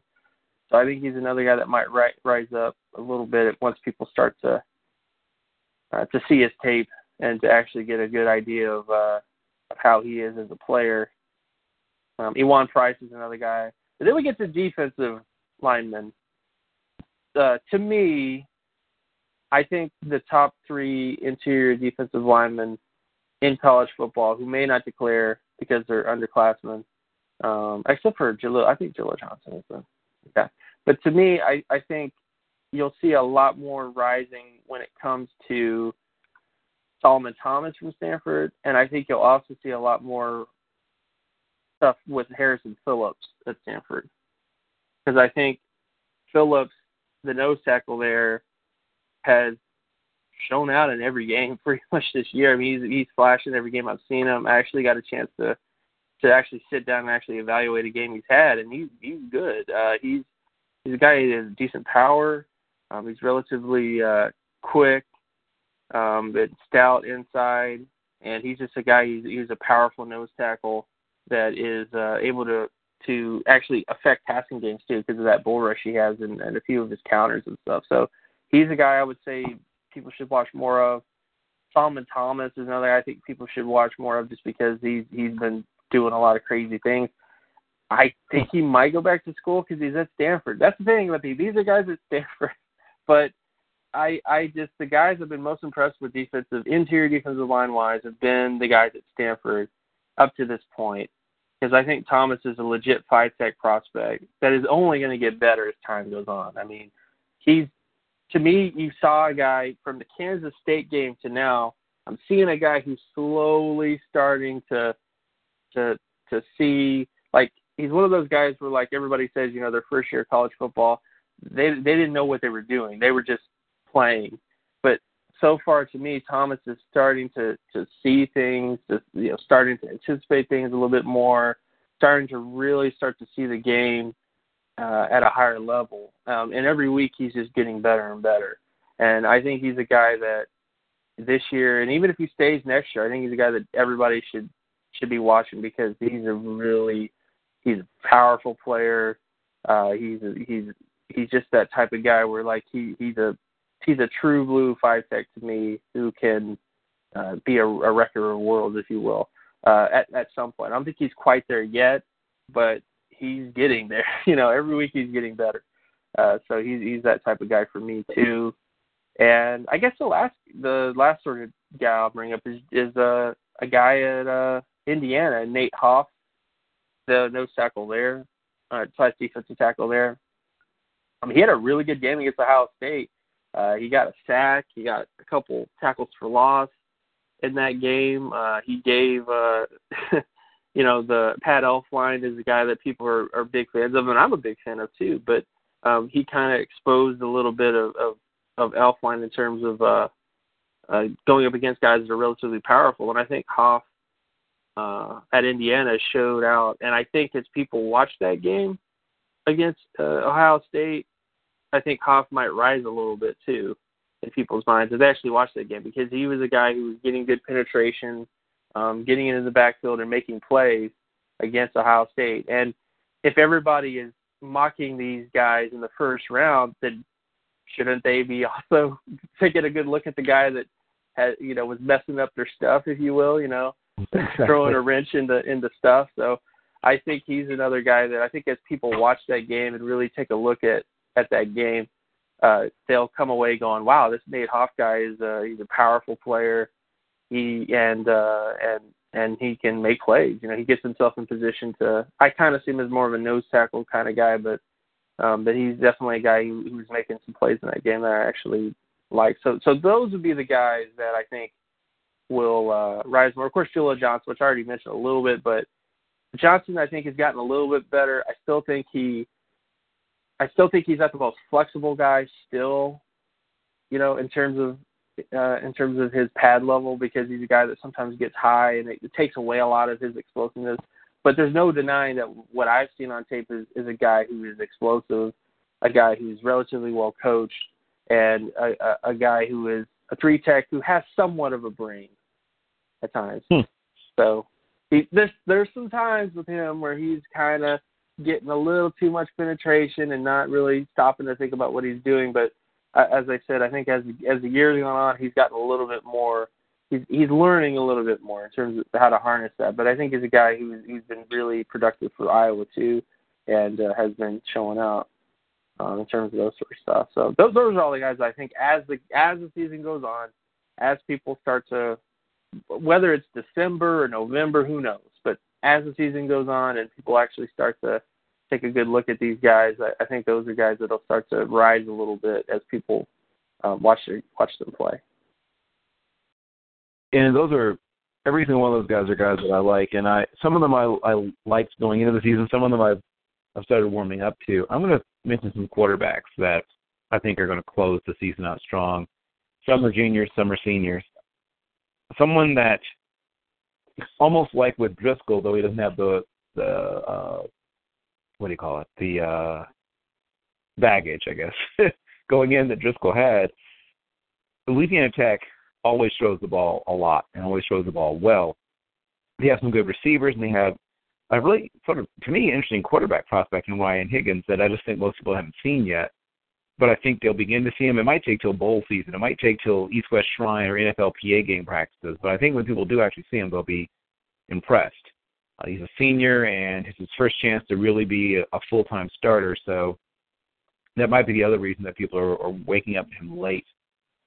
A guy that I just don't understand why no one ever talks about is Logan Woodside at Toledo, unless it's just his size. He's listed at 6'1". He's probably 6 feet and a quarter inch and about 202 pounds. But, I mean, if people want to start slapping Drew Brees comparisons on, Mayfield, for the love of gosh, a more fitting comparison would be a guy like Logan Woodside. Now, he's not as good as Brees, but he's much closer to Brees than a guy like Mayfield is. As much as I hate to say it, Tommy Armstrong Jr., not that I think he's a great, great prospect, but he's the kind of guy that you're going to start to hear. Remember how people started at one point discussing, what's his name, in Alabama, the running back? Yeah, I know who you're talking about. At one point, he was being discussed as like an actual quarterback prospect. Yeah. It'll be sort of like that. Right. I get that. And his only thing is he can make some decent throws, and then he doesn't make those. Right. So he doesn't lack for arm strength. I'll give him that. Exactly. It's a lot of C-spot go type of stuff, but like he can make some throws. He just doesn't do that consistently. And that's my only hiccup with him, because I think he can make a lot of different throws, and he does. He makes some throws at times that look really good, but it's also mixed with to it too. So but I do think he's a guy that people will kind of, because as you know, Bill, we've talked about this for a while. When Donovan was on the show too, is that every year you hear about Tommy Armstrong working on improving his passing, and every year he gets back from his vacation. Right, like the Swallows returning to Capistrano. Yes, right. It's an annual tradition. Exactly, it's an annual tradition. But this year, some of that hard work is starting to pay off a little bit. A little bit. I'll say this much. I can see it way more than when Taylor Martinez, once again, the last time we had a Nebraska quarterback who we heard every year was turning himself into a passer. It never quite came together for him. It's much more evident that he wants to be a legitimate passing quarterback. I can see the effort, and I can see that it's beginning to come through. Someone else who people will, I believe, begin to talk about more and more as we continue to sort of plow forward into the, dog days or whatever. Mike White at Western Kentucky. There were people who were split, all over the yard, obviously last year on Western Kentucky's, pass-heavy attack and, whether the quarterback was simply a residue of that particular game plan and whatever. But I think in Mike White, there's more raw talent there. He's just a junior, and, I would be shocked if he declared. He should not declare. But assuming he comes back next year, has an even better grasp of the offense, and gets physically stronger, and the things you hope happen between someone's junior and senior year. Though I don't see I don't think he'll push his way into the top 5 next year. I think he'll push his way into the top 10, 7, maybe even. If you just watch him, yes, it's a spread attack. Yes, they're usually only reading half the field. But then who reads the whole field? I mean, give me 3 quarterbacks who, on a fairly regular basis, read the whole field in college football, anywhere. Nobody. Jalen Hurts isn't doing it at Alabama. Whatever that kid's name at Michigan State isn't doing it. If he is doing it, he should stop. Beathard may do it occasionally. Nobody. He's not doing most of the time. Right, nobody does Nobody. it. Right, people bring it up like Hatfield Reed's like, oh, I can't believe it. Everybody's doing it. That's what they're all doing. And besides that, you don't really know.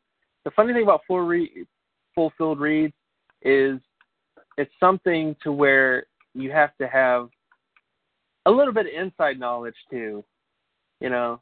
So like you're definitely making a because sometimes they may have full reads, but you may say they have full reads and really they don't have full reads. They had half full reads and the quarterback just freaked out and decided to throw the other side, you know. So, but you do get a sense in most of these players that it's half-field reads just because of the way the offense is structured. And one aspect of the spread is turning everything into half-field reads anyways. You know, having this is the side where the play is going to happen on the right side or the play is going to happen on the left side. And whatever's happening on the right side when the play is not happening is not that important anymore. You know, it's just it's a dead zone. So it's funny that that's kind of what's happened, but that's what's happening in all of college football is it's turning it into left side, right side type of thing, you know, in terms of action on the left side, nothing on the right side, you know, type of stuff. And it's kind of sad, but at the same time, it's just an aspect of what's happening in college football. You know, everything's turning into that approach.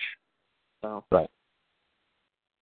So I still believe that the postseason will be a big thing for him, and people will sort of wake up to him late. You know, you hear a lot of people discovering him when he gets to whatever All-Star game or things like that. Here's someone I've been desperately hoping that people would wake up to, because I hear people just going goo-goo gaga over Austin Allen, and he's a good quarterback prospect. But my boy Zach Terrell does all the exact same things, and no one seems to care. I guess the advantage he has is that he plays with a terrific, you know, very talented wide receiver prospect in Mr. Corey Davis. And Western Michigan has a really hot young coach who they may be losing towards the end of the season in P.J. Fleck. But the guy that makes all this stuff go, it's Zach Terrell. The ball's getting there on time and in where Mr. Davis can go up and snag it out of the air because that's the quarterback knows where to put it. Is he occasionally, you know, being bailed out or whatever you want to use, you know, sort of like with Hackenberg and Ross? But sure, it happens occasionally, but more often than not, he's putting the ball on time, on target. He's extremely efficient. He's got underrated arm strength. He's got solid West Coast offense arm strength. Like, it's not super amazing arm strength, but I think it's slightly above the average. You know, if we're talking about 100 quarterbacks, well, I guess it's 128 now. He's probably somewhere in the, you know, he's like number 59, right? I mean, there's 100 and some odd, 128 starters, right? And he's probably like number 59 in arm strength. It's not, you know, world beating, but he gets the ball where he needs to get it. It gets there on time with enough steam on it. People are not diving in front of his balls constantly because he doesn't throw interceptions. So he's good. You know, guy still hasn't thrown one. He's one of the few guys who started every game this season still throwing interceptions. So worth checking out if you haven't checked him out yet. He's really good. Not great, but really good. Let's see. People I think will also begin to wake up to, if they haven't already, to Nick Mullins, who has quietly been cutting defenses up for 3 years now down at Southern Miss. And still, you know, you don't hear his name mentioned in the top 10 on most people's quarterback rankings, or even top 20 on some people's quarterback rankings. Some people have guys who have lost their starting jobs. Maybe they don't update their rankings very often, but they're ahead of him. They just don't take their rankings seriously when they do that. I mean, anybody that puts Gunnar Kiel if you've got Gunnar Kiel ahead of Nick Mullins, right, exactly. If you have Gunnar Kiel ahead of people that are starting, then you're not doing it right. You're not doing it right, exactly. You're not doing it right. Not a good decision. I mean, because it's really, I know some people call it a petty argument. It's really not. If you're not good enough to start at a program, how are you going to start in the NFL? Yes. It's really that simple. You know? I mean, you can bring up, you know, the one great exception, Matt Castle, and that's cool and everything. But Matt Castle's not headed for the Hall of Fame by the same token either. I mean, Matt Castle also didn't win a job and then lose a job and then win it. Like, he didn't have that history. Like, he was just kind of a backup at a program. Gunnar Kill has a long history of weird, odd things that happened. Very odd journey. So, and you add all that stuff up and you start to get worried. Like, Matt Castle wasn't going from program to program, and he wasn't like a journeyman going to this program and going to that program. He wasn't like going here and lost a job and then went to another place and lost a job and went to another place and it's nothing like that. Right, and Matt Castle might well have been able to go to San Diego State or San Jose State or, Fresno or whatever and be the starter. And to his credit, or whatever you want to call it, he thought he was in a really good situation at USC and rode it out and, was behind a Heisman Trophy winner, which makes it tough. It's hard to hard to win the job. And stuck to his guns and eventually got opportunity and made the most of it, if you will, in terms of the Patriots. But as I tell most people, he had Wes Welker and Randy Moss to throw too. Well, pretty good coaching staff as well. Pretty good coaching staff. Well, that whole what was it, Bella Cheek or something like that. I don't know, kind of an odd name, but yeah, that guy definitely coached his butt off to make him look good. Yes, yeah, that was a pretty good. Okay, and I got to mention your guy Skylar Howard. I think people are starting slowly but surely to wake up to your guy Skylar Howard. They refuse to wake up to Greg Ward, though. I've tried. I can't get anyone to bite on Greg Ward. I bring him up. Everyone's like, oh, yeah, no, he's going to play slot receiver. He's a punt returner. But he doesn't do any of that stuff. I know. You're saying a guy's going to be this, in which case he hasn't really shown a ton of. He hasn't shown it's not that he can't be a slot receiver. It's just he's not going to be a really dynamic slot receiver. So, what's the point? I guess I don't know. I mean, he's a West Coast guy. If he gets drafted by the Seahawks, don't be surprised. Don't be surprised. Exactly. Don't be surprised. He'll be drafted, and people will instantly get it that okay, I get it now. He's going to be a guy that the Seahawks can kind of groom and go from there with. I wouldn't be surprised if they got him. Because that's what you're looking for. Yep. You're looking for a guy who can, be a kind of doppelganger to your quarterback, Right. And that's what Greg Ward can be. It's clear they have a type. They have a type. Exactly. Because if they have a quarterback room that has Servon Boykin, Greg Ward, and of course Russell Wilson in it, it'll be pretty clear to people they have a type. It's like, so you're okay with quarterbacks that are not quite 6 feet tall and can run around and make people miss, and then fling the ball sort of from unusual platforms down the field. But yeah, I believe, like I said, I hope that people, would start to come around on Greg Ward. But I've talked to, drafted people and some actual NFL people, and they are, at least thus far, aren't biting on him as a quarterback. But I've been talking about him from the Seahawks, so maybe they would actually bite. It feels funny saying Seth Russell, but Seth Russell seems to be somebody that people are, I guess, reawakening, maybe is a better way to put it. He clearly was very squarely in people's minds a while back, and then sort of fell out of people's minds. We sort of forgot about him. I mean, I saw some people not have him in their top 5 preseason senior quarterback rankings, which either meant to me they thought he was not going to play football ever again, or they had very short memories, one or the other. But he was and remains my number 1 senior quarterback, and barely fighting off my guy Zach Terrell. But once again, he's a very much above average athlete with one of the better arms in the class. Yes, he's in an offense where it's all good, it's all spread, it's the spreadiest of spreads, and he's not being asked to do the same things that Dan Marino did when he was at Pitt or that Elway did at Stanford. He's not even asked to do the things that Luck did at Stanford, quite frankly. Yes, correct. But no one is. If I can accept it, if I can get over the fact that the game is changing, then the younger people should be able to do it as well. So what he does do, and what he is asked to do, is make a lot of bucket throws deep down the field, and consistently does it at a really high level. More so than all but who else can do it at that level? I mean, there's only a couple of guys like in this whole draft class that I think are even close to him, the ability to throw a ball 55, 45, 60 yards sometimes down the field and just drop it right in someone's hands, basically. That's a skill, people. Not everyone has it.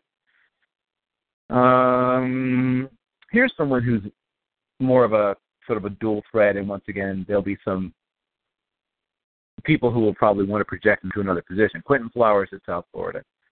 He was on my all-emerging team last year. He's on my all-underappreciated team this year. All he does is make a lot of really interesting plays. I mean, he's not that different except being bigger and stronger from a guy like Mayfield. He's basically a bigger, stronger, and obviously darker version of Mayfield. He is probably right at 6 feet tall, maybe, but thicker body, stronger arm. He can break tackles. He can avoid tackles. He's a pretty effective runner with the ball, but like I said, the thing that impresses me is he's, once again, in the top 5 probably in deep ball accuracy. He can really sling the ball deep. I mean, you can quibble with his underneath and even intermediate placement sometimes, but he can really throw the ball deep down the field. And if you like that kind of thing, and I'll be honest that I do, I like the long ball. He's one of the guys near the top of my list in terms of the ability to throw the ball deep down the field. Let's see. I'll mention another guy who's on my all-emerging team this year is Riley Ferguson at Memphis. Now, he'll be compared because school, right? He's a different kind of quarterback, obviously, than the most recent. I mean, first of all, that's an unusual kind of quarterback. Paxton Lynch is different from most other quarterbacks for a bunch of reasons. Yep. The way, he's obviously in the, top one, probably top 0.2 percentile, I'm guessing, in terms of height or something. I mean, there's only been a couple of guys his height in the history of the game. And then, once again, he has some physical gifts that are a little different from a guy like anybody. You can't expect the next guy to step in and be the same kind of guy. He's not. He's a very different kind of quarterback. But he is accurate. He does know how to keep the safety in the middle field long enough, which I think is tremendously underrated. I mean, what's one of the reasons for Deshaun Kaiser's struggles this year? He's taking defenders to the ball consistently. Deshaun Watson has consistently been taking defenders to the ball with his eyes instead of taking them away from them. And that was one of the strange things. Last year, we will say he regressed. I mean, mostly I disagree with the exception of one aspect. I think the team's not quite as good. I think he's, I don't know, almost seems distracted, and I think he has some sort of, like I said, nagging injury. But the one thing where he has actually, in my mind, been less consistent is keeping the safety towards the middle of the field or taking him out of the middle of the field if you want to try to throw into the middle of the field with his eye. That's one of the things that I've actually seen Riley Ferguson do fairly consistently. He's, once again, a first-year starter. He's up and down a little bit, but I think next year he'll be even better, and that's my hope, at least. He'll be better next year. But he's shown me some interesting things. A guy that's on my all-emerging team this year and will probably be on all-underappreciated next year, but he's a guy that I urge anyone, he's just a sophomore, but pretty good bunch of sophomore quarterbacks. I urge people, to watch Chase Litton at Marshall. Very interesting prospect. Big, strong kid, good arm, not terrible feet, but once again in a catch and release kind of system, so you don't know exactly how he'd look in a more traditional offense, but once again, you can see that just about everybody. Some of the similar things can be said of Brett Rippon, but he's obviously a smaller, more compact guy, clean mechanics, nephew of a Super Bowl winning quarterback, blah, blah, blah, blah, blah. But yeah, interesting player. Here's a guy that divides the room. Mason Rudolph, Oklahoma State. Some people love him. I know some people even have him ahead of Mahomes. I do not, but I know people who do. And I can kind of, sort of, almost kind of understand. But they're in essentially the same offense, and he doesn't do quite as many wow, eye-popping things as Mahomes does, but he also doesn't play. It's not quite as much of a high wire act as well as Mahomes, which I guess people who don't like that in their quarterback may gravitate towards a guy like Rudolph. It's like, well, I'm getting some of the same things, but without all of the, oh, my heart kind of stuff that occasionally you get from a guy like Mahomes. Throw it away. Yeah. Yes, right, exactly. Right. I mean, that's something that people have criticized, sometimes accurately, Mahomes, is that he doesn't realize that sometimes the play is just dead. Hey, they got us on this one. You don't see him, once again, people bring up Brett Favre. Brett Favre was one of those guys that just didn't seem to realize, hey, sometimes the defense just has your number. Just try to get out of this play with as little damage done as possible, on to the next one. Now, that to Brett Favre, that sounded like cowardice, I guess. And so he didn't really want to buy into that. And you see some of that in Mahomes as well. He seems to be always convinced that, he can make chicken salad out of, plays never dead. Yes, plays never dead, exactly. Was it over when the Germans bombed Pearl Harbor? Right, I get it. But, yeah, there's definitely times when, discretion might actually be the better part of valor. And you see that more in Mason Rudolph. Now, you and I haven't really discussed Rudolph in much depth. Where are you on Mason Rudolph? He's kind of I have him as it's weird. He's sort of in terms of, what's it called? He's like in the middle. Like he's sort of he's with Skylar Howard. He's with those types of guys. I do think he's more talented than them, but my biggest issue with Rudolph is just that he looks really good and then he doesn't look really good. And I think some of that's because he has inconsistent intermediate accuracy, inconsistent deep accuracy. The ball placement just isn't always quite there with him when it comes to deep balls and intermediate balls at times, to where he needs his wide receivers to be like wide open at times to really, make the most of it. So, like, I think he has a good arm. I think he has decent athleticism, but I don't quite think he has consistent accuracy across all the fields, all the spectrums, if you will.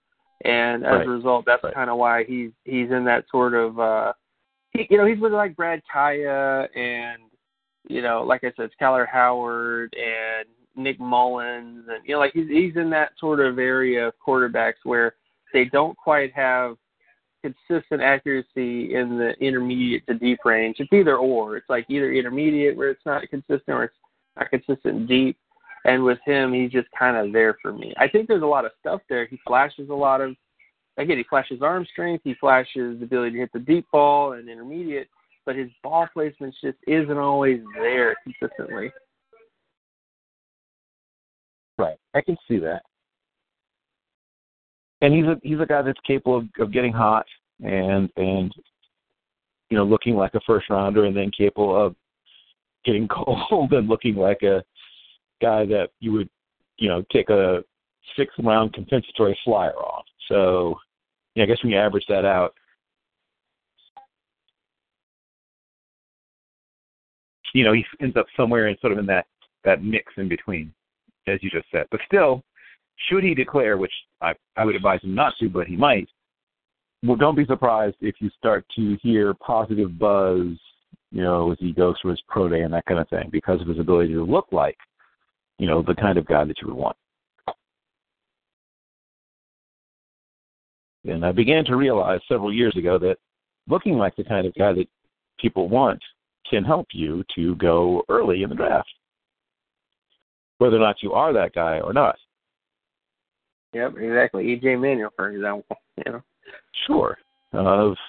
Blaine Gabbert. I mean, there's a long list of, boy, you sure look like an NFL quarterback kind of guys who've parlayed that into a certain level of, if not success, then at least opportunity.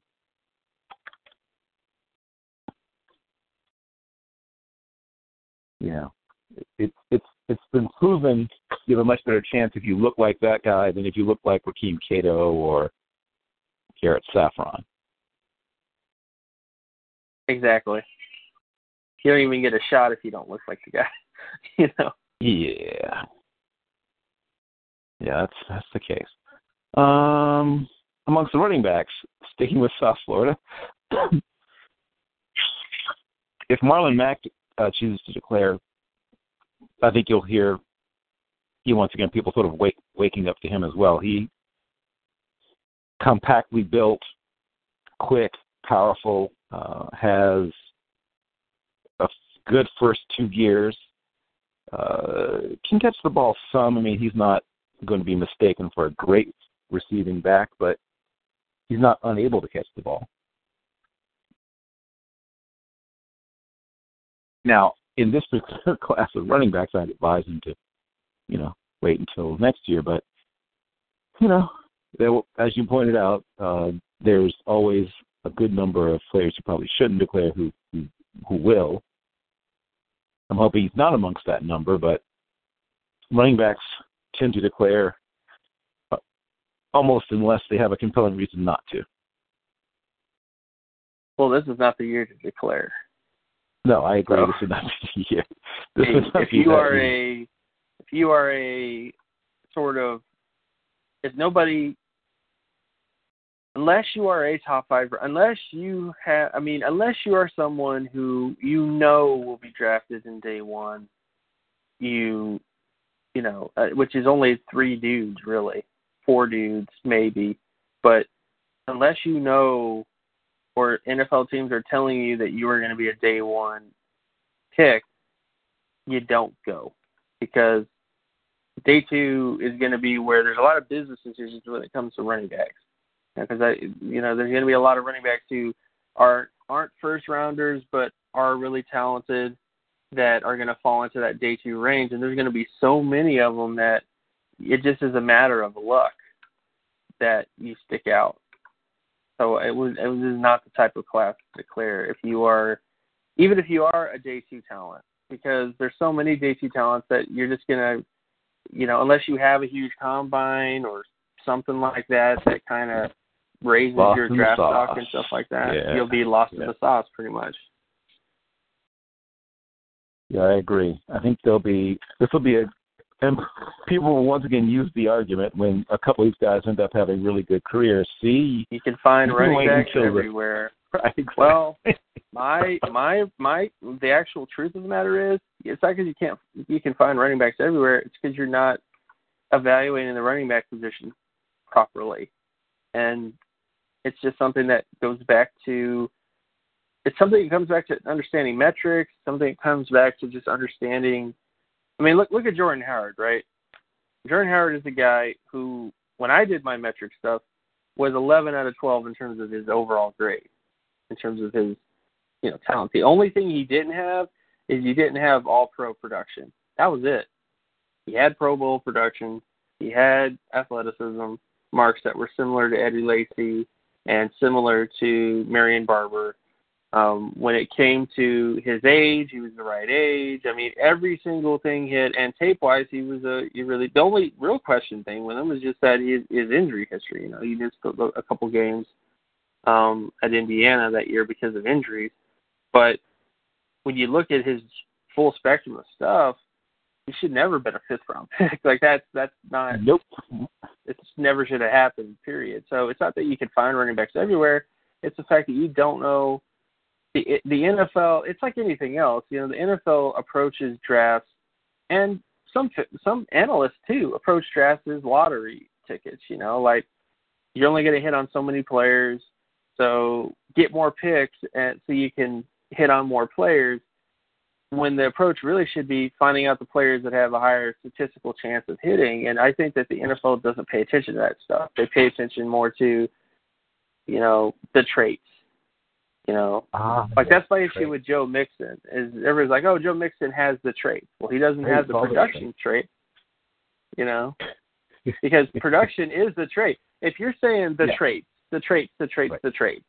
every single all-pro running back, for the most part, again, exceptions like Jerome Bettis and for what, Ricky Waters, but all the ones, Barry Sanders, Adrian Peterson, O.J. Simpson, Marcus Allen, even the ones that became Hall of Famers, which are kind of debatable, but who knows, Curtis Martin, like all those guys had production. That's a trait, that's a trait.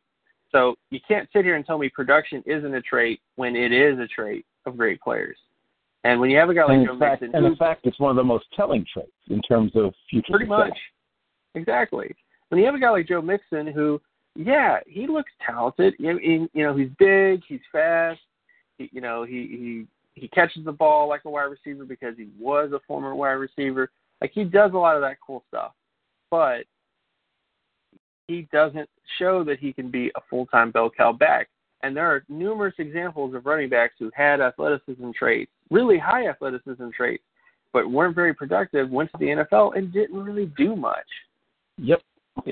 So from the Chris Henrys of the world to the Lindell Whites, I mean, it's just a long list of guys. So, I mean, if you're going to tell me that the traits, I'm going to tell you that's BS, because production is a part of the traits. It just is. Right. If you're saying this guy's going to be an elite running back, a special running back, the next great whatever, and you're going to take him really, really high, but the thing is when it comes to these guys, there is stuff on tape that shows you why they're not being productive. It shows you why and at least in Mixon's case, he catches the football really well, but the reason why Pete Ryan is taking carries away from Mixon is that he's a better inside runner. He's a better guy in terms of inside running ability. And when you go to the NFL, it isn't all going to be stretch plays and sweeps and stuff. You're going to have to be able to get it done inside, and he hasn't proved that yet. That's a trade as well that he ain't making. So you're just ignoring things most too much. Ones. I mean, people who want to. I mean, even going back to Reggie Bush, right? I mean, that was the knock on Bush, that he had everything in the world you could want, except he struggled with waiting for holes in the interior. And he had this tendency to want to take everything to the edge. And, of course, in high school and college, he successfully took everything to the edge because no one could stay with it. Exactly. And then when he got to the NFL, he still got the edge. Much. I mean, you have to understand, he still got the edge. He still was productive in terms of that kind of stuff. And he got better as an inside runner as he got older, as he got more experience. But you're leaving yards in the field when all you can do is get the edge, period. So, in fact, and on top of the fact that the NFL has more speed and, has better players, so you're not going to get as much off those edge plays too. But it's just a thing. I mean, again, I don't like to repeat myself a lot on things, but again, production is a trait. And for people that keep saying it isn't a trait, they're just not living up to the facts. Right. It's a trait like anything else. It's a trait like the ability to be a good inside runner. It's a trait like a player being explosive or being fast. Like it's a trait like any other trait. That's the definition of a trait. So production is as much of a trait as anything else. They just want to ignore that for whatever reason, because they just are in this mindset of, tape is all, tape is everything, must worship the tape. And I'm not denying that tape is important. I'm just saying that it's tape plus everything else to give you better perspective on players. And getting back to the tape, as you pointed out, what the tape can really do is if a person has failed to hit certain thresholds, Nixon or whoever it is, Geis or whoever it is that someone's fallen in love with because of some of their traits, but you can find why their production traits aren't where they should be, and whether it be this person can't be trusted in certain situations, so the coaches don't want to have them on the field in certain situations, or whether it be that the player simply hasn't earned the opportunity because they are, whether it be, I won't say soft, but maybe they don't have the ability yet to get production, as you said, between the tackles. Maybe they do not catch the ball well enough. Maybe they don't protect. Maybe they don't pass protect. Yep. Enough. Maybe they're not the most effective pass catcher either. Like, they can catch the pass, but they can't generate a lot of it's like with Derrick Henry. Derrick Henry can catch the football, but he wasn't like this crazy guy after the catch. Once he caught the football, he wasn't like making people miss and making big plays after the catch in terms of those sort of things, which is why I never quite said he was like a receiving back, because he just never was that. He could catch the football, but he wasn't like, same thing with Melvin Gordon. There was this huge contingent of people bashing me for saying that he wasn't that great of a receiver. Being a receiver is much more than just the ability to catch the football. It's the ability to catch the football and then make something happen after that point. Right. And because once he made one pretty impressive-looking hands catch, it's like, see? Yeah, but did he do anything after? No. So, yeah. So, I mean, it just gives, again, like I said, it just gives perspective in terms of, everything that you just said. If a guy, it's like with Balaj. Balaj is a really impressive running back from a physical standpoint. But then you look at the turnovers, and that's a big deal, guys. Like, a running back that turns the football over is going to lead to more losses. I mean, that's why Belichick doesn't like running backs turning the football over, because he's Belichick, and he knows the more turnovers that we end up with, the less games we're going to win. And I can't have a running back, coughing up the football. I can't tolerate it. Can't have it. Can't win with them. That type of mentality. Exactly. And you can't. I mean, it's not just talk. It's true. There is no better way to end up not winning football games than to have turnovers. It has been proven. Exactly. Not a theory, it's a fact. And yes, are there running backs that theoretically could improve, and because of their talent they supersede stuff like that? Sure. I mean, yeah, it's possible, but that means that you're putting a lot of faith in stuff that hasn't happened yet. So I just don't, people that have the belief that of development, of a guy developing into a certain guy at the next level, there is that, but every player develops. Every like, that's something you should assume for every player.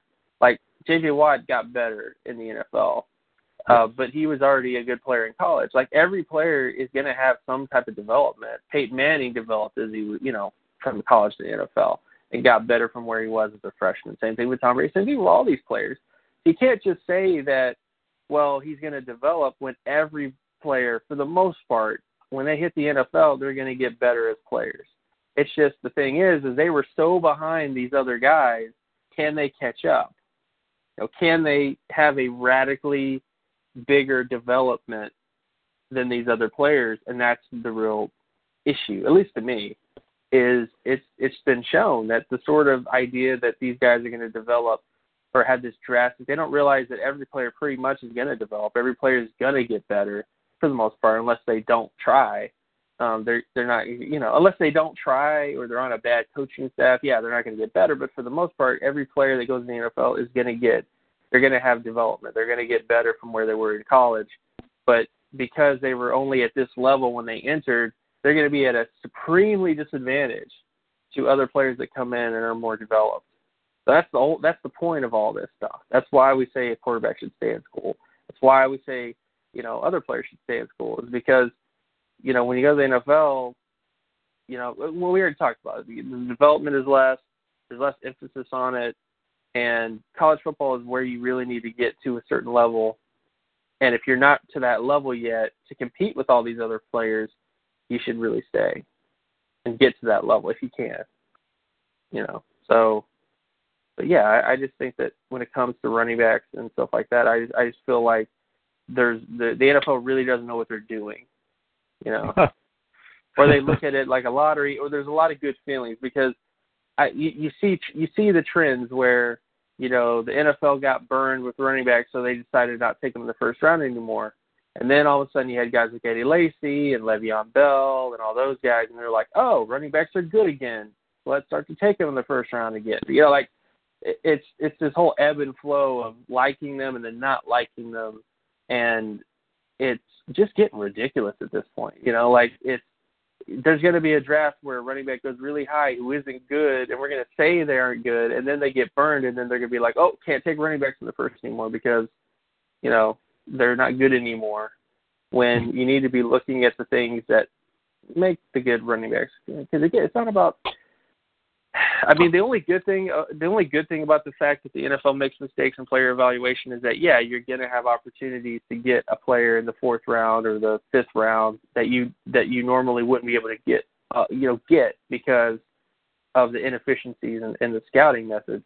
But at the same time, you can't just chalk it up to finding a running back anywhere. Like I just feel like that's a really dumb argument. It's the fact that you've misavowed a player. It's like saying, look, Tom Brady might be the best quarterback of all time. He was picked number 199.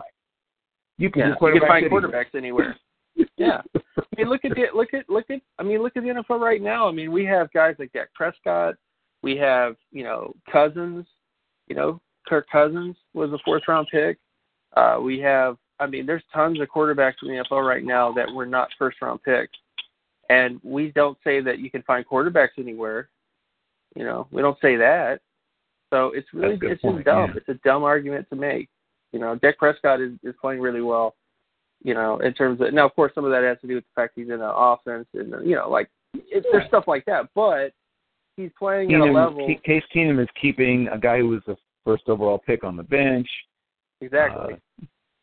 Hoyer, in addition to obviously Cutler being hurt, there's the general consensus I can say around here is that people are hoping he still has the job even when Cutler is healthy. So, undrafted free agent. There's a lot of ways to find quarterbacks as well as a lot of ways to find players in any position.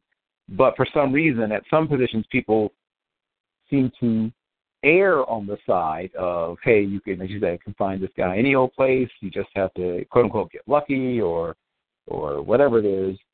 And then on the other end of the spectrum, there's this feeling that you've got to take this guy in the 1st round. In fact, in the first few picks of the 1st round, or else, destruction awaits. Pretty much. And the other thing is I don't filter, I don't add round filters to my stuff. And the reason I don't do that is because if I do that, then I miss out on players, period, because of the inefficiencies. In terms of, if I just did a thing where I filtered out all my stuff so that it only has 1st rounders and 2nd rounders, I would have a much higher, efficiency in terms of a higher hit rate, if you will. But I don't necessarily think that's true because I'm just filtering things down to guys that were drafted in the 1st round. You know what I'm saying? So you're just filtering stuff just to filter stuff when the fact of the matter is you need to be focusing on the bigger picture. And I think that you could say that with any position. We've seen pass rushers taken in the 3rd and the 4th round that became great players, and you can find pass rushers anywhere. We've seen that. Jared Allen is headed to the Hall of Fame, right? There's right. There's going to be. You have to just evaluation is either about a method, or as you said, it's about hope. But you've got to make a decision which one you're going to choose as your path. Are you going to choose the path of developing a method a methodology that's built around, hopefully systematically weighing a player's chances for success based on, as you said, a combination of things: production, tape, physical ability, mental ability. That's the thing that people sometimes forget. The learning curve is steep at every position. It's super steep at certain positions. Yep. It's kind of why, Quentin Spann, because to me, I think the reason why Quentin Spann went undrafted was because they talked to Quentin Spann about football, and he probably wasn't, the highest of a football IQ coming out of, West Virginia, in terms of what they did, or they made an impression on him, or who knows, as you know, Bill, unless the NFL gets really biased against players for whatever reason, if you're too smart, if you're too this, you're too that, then they don't like you, sort of stuff. But, you just see this constant, we're Quentin Spann, again, another example, because I've been pretty good when it comes to offensive linemen, with Shaq Mason and stuff like that, where the fact is that Shaq Mason was one of the most athletic guards to come out ever and ended up being a 3rd round pick. Or not even a 3rd round, a 4th round pick. Where you literally had the Patriots taking one of the least athletic guards ever in Trey Jackson, and then taking one of the most athletic guards ever in Shaq Mason, And then they still stuck to their guns with Trey Jackson until they finally realized, yeah, Trey Jackson is that great. Shaq Mason needs to be the guy. And then, of course, you have the example with the Titans where they picked up Quentin Spann as a undrafted free agent. And when it comes to Spann, he's a guy that, athletically speaking, I mean, he was extremely, he was a Hulk level. I don't want to say Hulk level, but like he's that type of, of offensive guard prospect who was extremely explosive, extremely fast, and had everything else that you were looking for. But he goes undrafted because of reasons. I mean, he had injury history, but I never quite understood why he went undrafted. And then now he's, turned it up on the Titans to the point where he literally gave Khalil Mack the business on a couple plays, in terms of matching, his explosiveness was matching up with Khalil Mack's explosiveness pretty well, which is saying something because Khalil Mack is a very explosive player. Yes, but, yes, he is.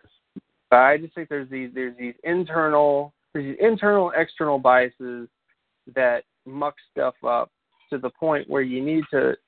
It's all simple. There is a lot of. It's not really. It's simply complex and complex and simple. It's football, people. Like, there's some stuff that are clear things, but I don't think that people are really paying attention. Again, when it comes to offensive linemen and athleticism, I always end up fighting with offensive line coaches and stuff over stuff because they think that athleticism doesn't matter and, it should just all be about tape and stuff like that.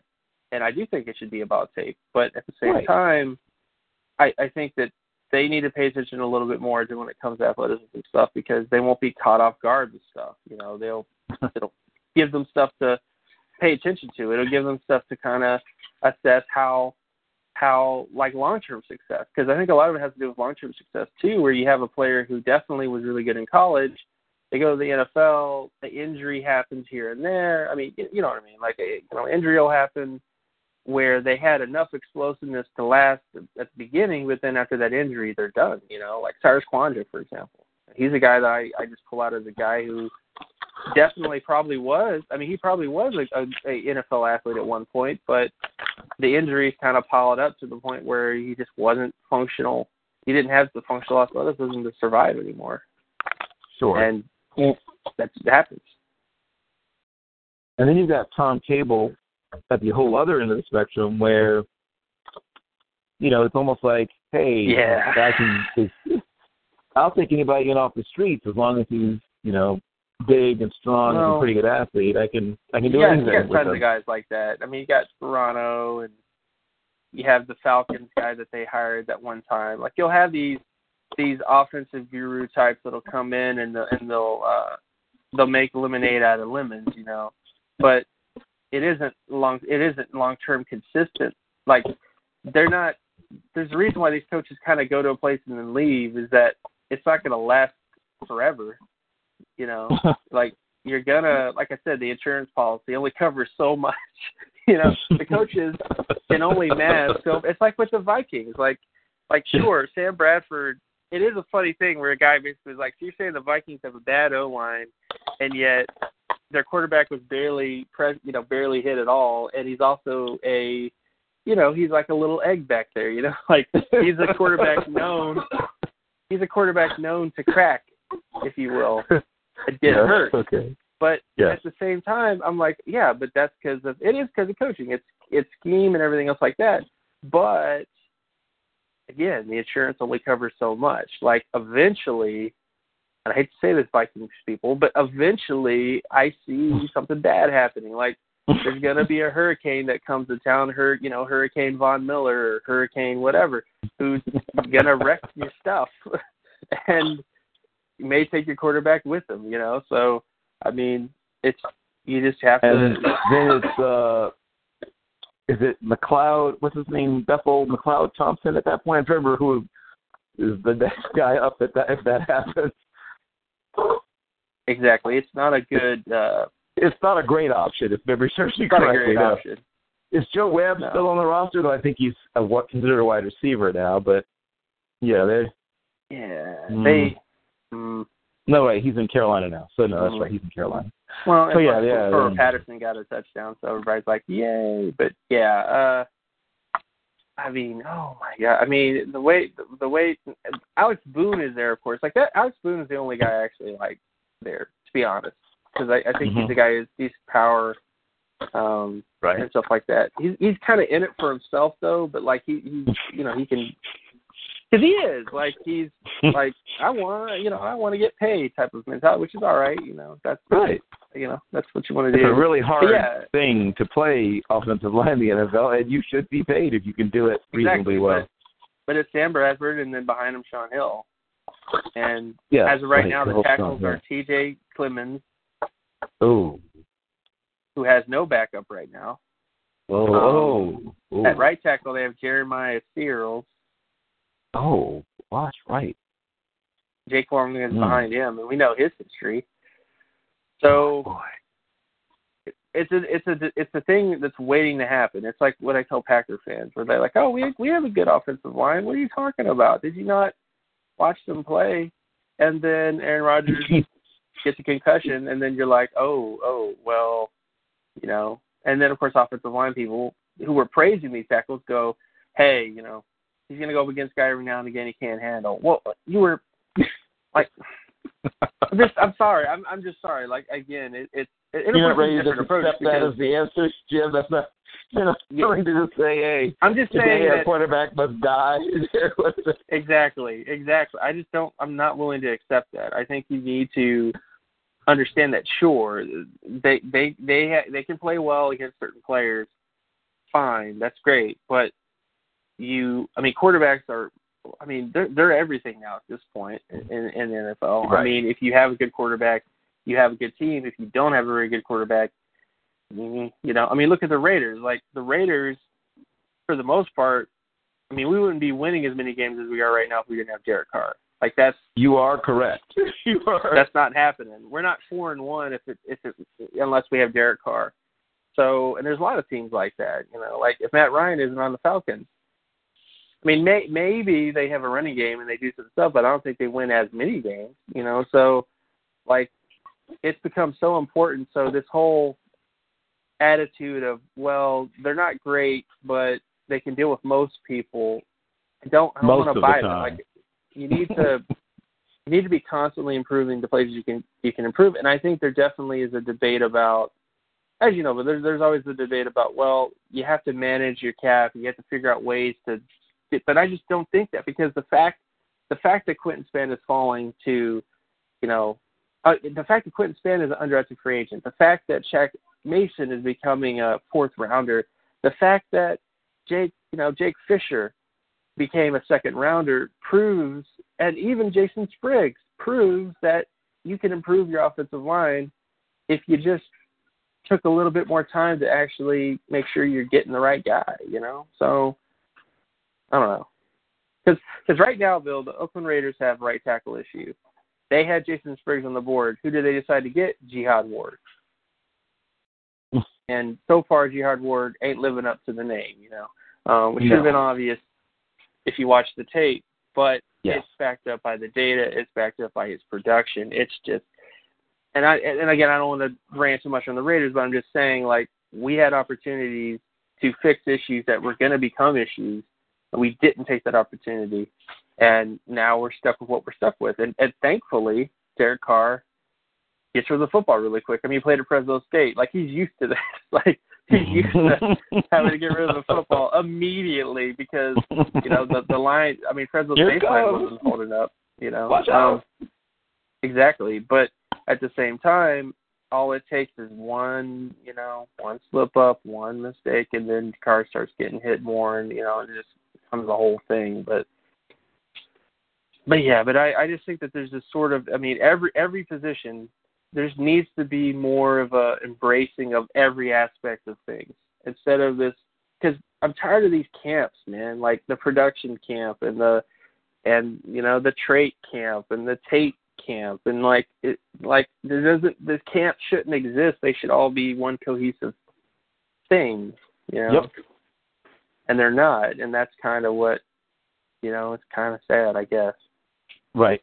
There needs to be more of that mix. Right. Well, I mean, I came from, I guess, what you call the tape camp. I didn't know so much about the other stuff. I always valued production, but I didn't know how to value it. Like I knew it was important, but I knew nothing of thresholds. I didn't know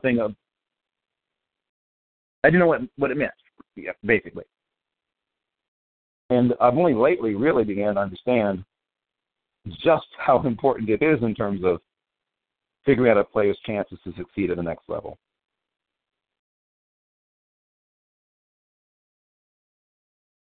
But unless you do everything, unless you are, which is what all of us should be. I mean, it should be, as you pointed out, there's no reason to look down on an important piece of data just because it's new to you.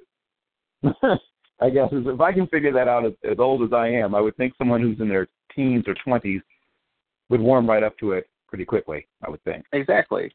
And to not have the added, because as you know, Bill, you have to, as a data guy, you have to take other people's sins, if you will.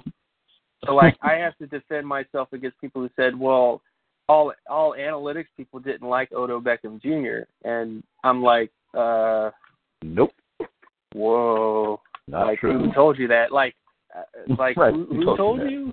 Who told you that? Because, and that's the problem. As a data, again, as a data guy, which I mean, I don't want to consider myself a data guy, but as a person who's being called a data guy, I have to deal with the sins of other people, all the time. Where it's like, well, Malik Watson was a great athlete. No, he wasn't. But somebody said it, and now it's the law now, because so-and-so said he was a great athlete, so now he's a great athlete, and that's not the case. Same thing with every position. So, like, there's too much of you just have to rise above a lot of stuff, and that's my only last thing I guess I would say is that the biggest issue that analytics has in general is just that because there have been people who have proclaimed themselves to be analytics people and they failed or they didn't look at certain things or they didn't do it the right way, all of a sudden it's like in the Browns right now. Like every single decision the Browns have made, people blame analytics for why they're losing. Like they go, right. Well, the analytics told them to do it, like and it's really dumb because just because, a guy says that they do analytics doesn't mean that they're doing it the right way. Because I've seen teams, there's been tons of guys, Howard Roseman, for example. I mean, I've seen interviews with him and being at analytics convention stuff where he talks about how they use analytics and how they use it to find players and how they use it to do this and do that, and it's like, okay, that's cool, but I also have criticisms. Like, I don't think you're doing it the right way. I think you're looking at that, and you should be focusing on this. So, like, and nobody's perfect, I get that, but I just think there's too much of a blaming, it's a new thing to where, like, if it fails, everybody fails. and you've seen this. I mean, again, the Cowboys, as you know, Bill, the Cowboys, it goes all the way back to the Cowboys, where the Cowboys, made that little computer program or whatever, where it took all the data and spit out a number, and it said this guy's going to be the next best whatever because of all this stuff, and they drafted him really high, and people made fun of him, and then he ended up not being a very good player. Right. And that kind of took a hit to analytics, and people are like, oh, you're an analytics guy. Well, analytics doesn't work. See, look at the Cowboys. But I would say, again, were they doing it right?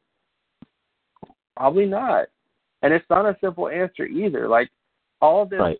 this goal, because too often with analytics people, and this is of everybody, force players, Spark, whatever it is, whatever it's called, is there's too much of an emphasis on getting everything rounded to one number, and that's the end-all, be-all number.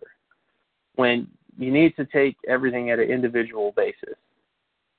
Like, it's more than just that number. There has to be more stuff added to it, and you're going to have the human element to it as well because we're human. We're not robots. So you're going to have that element to it too, where you're going to make mistakes too because you're a human. You made a mistake reading data or whatever, but I just feel like that's my biggest issue with analytics at this point is the fact that it's becoming more mainstream, sort of, but because people don't quite understand how to use it the right way, it just is going to give a bad name to everything else. And like I said, I have to defend it constantly. You know, like even Justice has to defend it. Like if a force player doesn't end up being good, he has to scramble to figure out a way to, instead of just saying that the system isn't perfect and there has to be other stuff, you know, like you just have to take it from there, I guess. You have to realize that it isn't perfect. When I say that a player isn't going to be good, it's not just because of the numbers, it's because of all these other facets to it. But he may still end up being good. I mean, even if I don't like him and the data says that he's not going to be good and he ends up being good, you know, that's just a part of life. But at the same time, there is stuff. There's stuff to it. And I just think that if more people at the NFL level and in the draft nick level really embrace every aspect, sort of instead of just picking and choosing what aspect they want to go with, you know, we would have a much happier time, I guess. You know, because you got people who pick, you know, like TCU, who, you know, he cares a lot about age now. Like, you know, every time he talks about a player, he'll bring up their age. And I'm like, yeah, age is part of the equation. But again, just because Devin Funchess was 21 years old and he was drafted doesn't mean that he's going to be a great player. Like, age isn't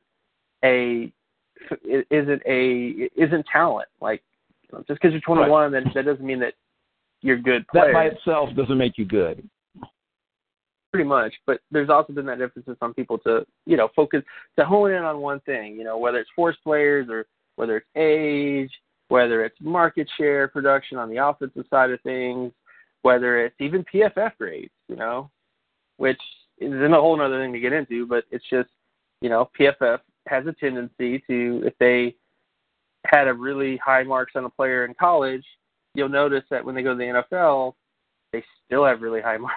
You know, like it's still the same, which makes sense because if you really liked them in college, you're going to start to praise them in the NFL, despite how they play. You know, because that's just going to happen because of just the whole, again, the internal biases that you have. You know, too, where you really liked them in college, you go to the NFL, and you still really like them. Because you'll see that a lot where they complain about a cornerback they really like, for example, who isn't playing, and they're like, hey, playing really well, they just not playing them. Well, there might be something to that, why they're not playing more. It might be because they're not as good as you thought they were, but you continue to, which happens with most people anyway, but yeah. Right, and one of the things that I've learned, and like I said, most of what I've learned sort of the hard way. I didn't have a particular methodology when I first started. I just watched a bunch of guys. I would look at statistics, but didn't know usually what I was looking for. I just would look at them and, oh, wow, this guy's averaged a lot of yards per carry or a lot of yards per catch. That's nice. Man, this guy really, yeah. I mean, I didn't know even the term market share at the time when I first started doing it. I don't know if anyone used the term back in the 70s or 80s, but I noticed, hey, this guy gets the ball a lot. I noticed this, man, they really find this guy a lot in their offense. I would notice that. Didn't necessarily know what it meant.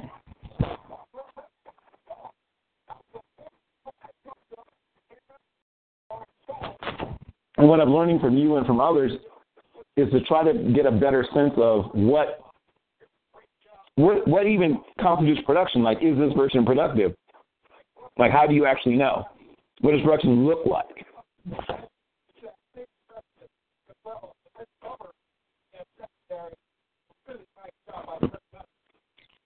Exactly, because I think one of the common mistakes people have is they'll see a guy who has like 1,000 yards receiving and they go, wow, he was really productive. And yet he was in an offense that had 7,000 yards of receiving total. So that's why, again, market share to me just gives a better perspective of the player. It happened with Vic Beasley, where people were like, hey, Vic Beasley got double-digit sacks, but he was on a team that got a lot of sacks in general. You know, like he wasn't getting like 50% of Clemson's sacks, if you will, in any given season. He got a lot of sacks, definitely, but he wasn't the driving, like a dominant factor to that, if you will. They still would have got, of course it's debatable, but they still would have got a lot of sacks, regardless of if he was there for the most part, because of other players. But I just feel like, again, you have to look at it from that kind of a perspective of market share, just because you might have a guy that gets 1,000 yards receiving, or you might have a Curtis Samuel who, people were like, oh, he's better than he's better than McCaffrey because he has more yards on less touches. And yet again, you have to look at the bigger picture, which is that, but Curtis Samuel isn't the main driving force at Ohio State. He's a good player, and he's really effective in what he's doing, especially, again, as a receiver. He's doing a lot of stuff and really being effective, and he's probably the best receiver there, honestly. But it doesn't mean that he's a dominant force in that offense. He's a part of that offense, versus being an extremely important factor to, I guess. So, you just have that's why market share is really important to me, because as offenses become more heavy with how many yards they get, it really is important to know that just because a guy gets 1,000 yards receiving doesn't mean that he was a dominant player, because if the offense gets a ton of yards anyways, then it's just something to look at, I guess.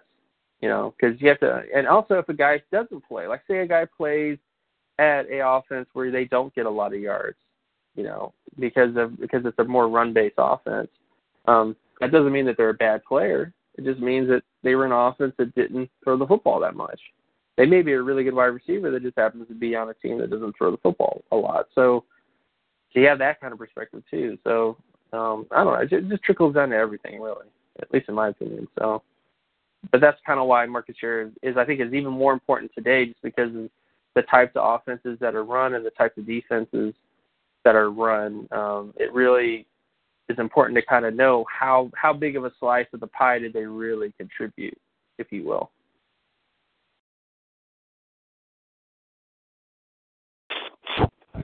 And when it comes to the edge class, you just made a good mention of, obviously, a guy like Vic Beasley, who a lot of people really, really loved, and a few people were a little less high on him.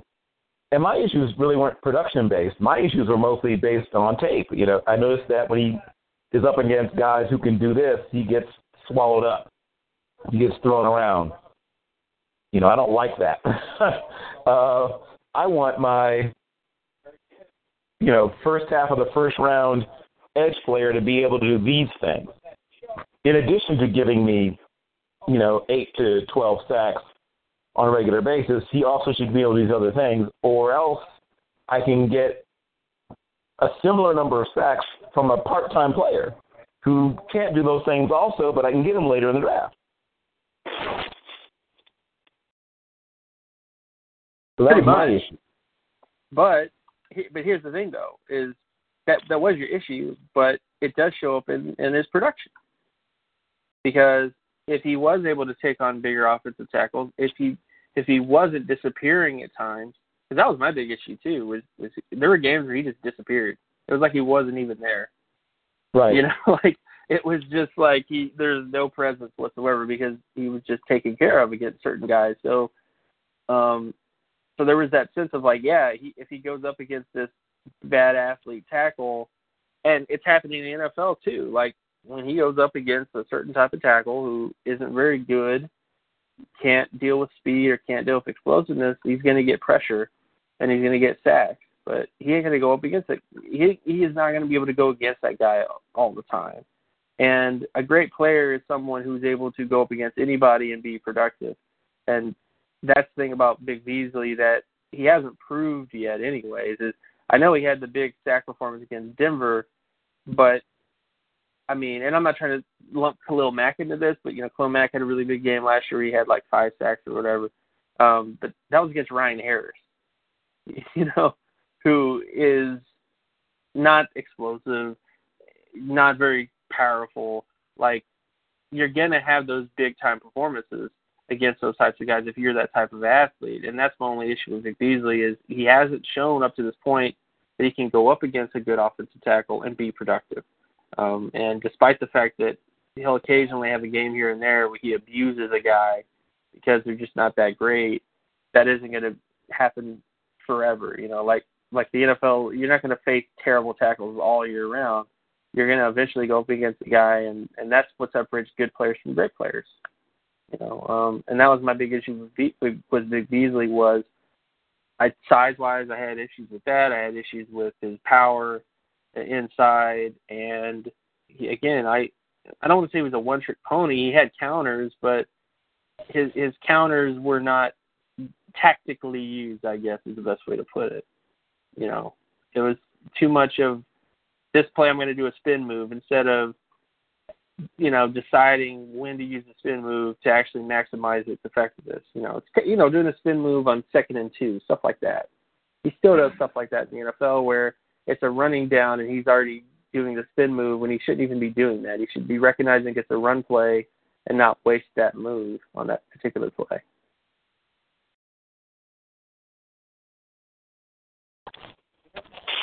Right. So, is there any player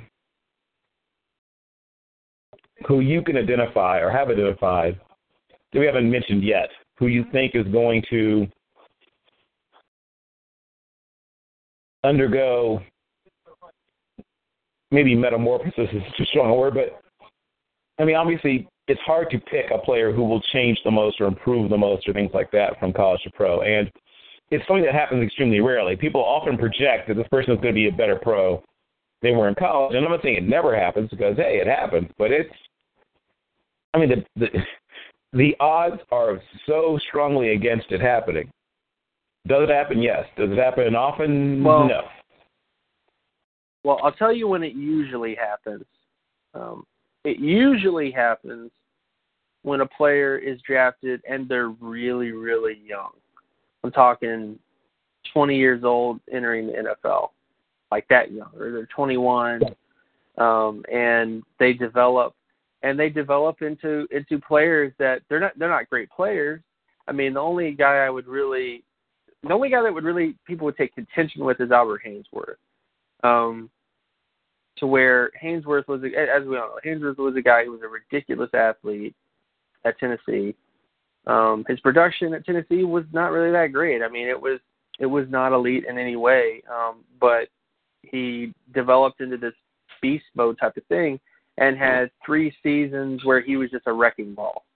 Like everybody remembers Haynesworth at Tennessee. At least I hope so. Where he had those games where he was just unstoppable killing machine type of guy. Three times a year he'd have 5.5 tackles for loss, another 3 or 4 solo tackles, and 2 sacks on top of it for flavor. Exactly. And then he got paid all that money and went to Washington. And the funny thing, this is the funny thing though, was when I did market share data for the NFL.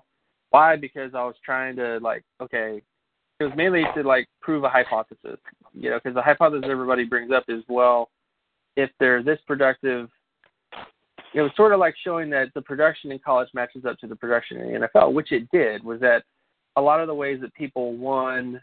It's pretty simple, but again, a lot of the ways that players win in college is going to be how they win in the NFL.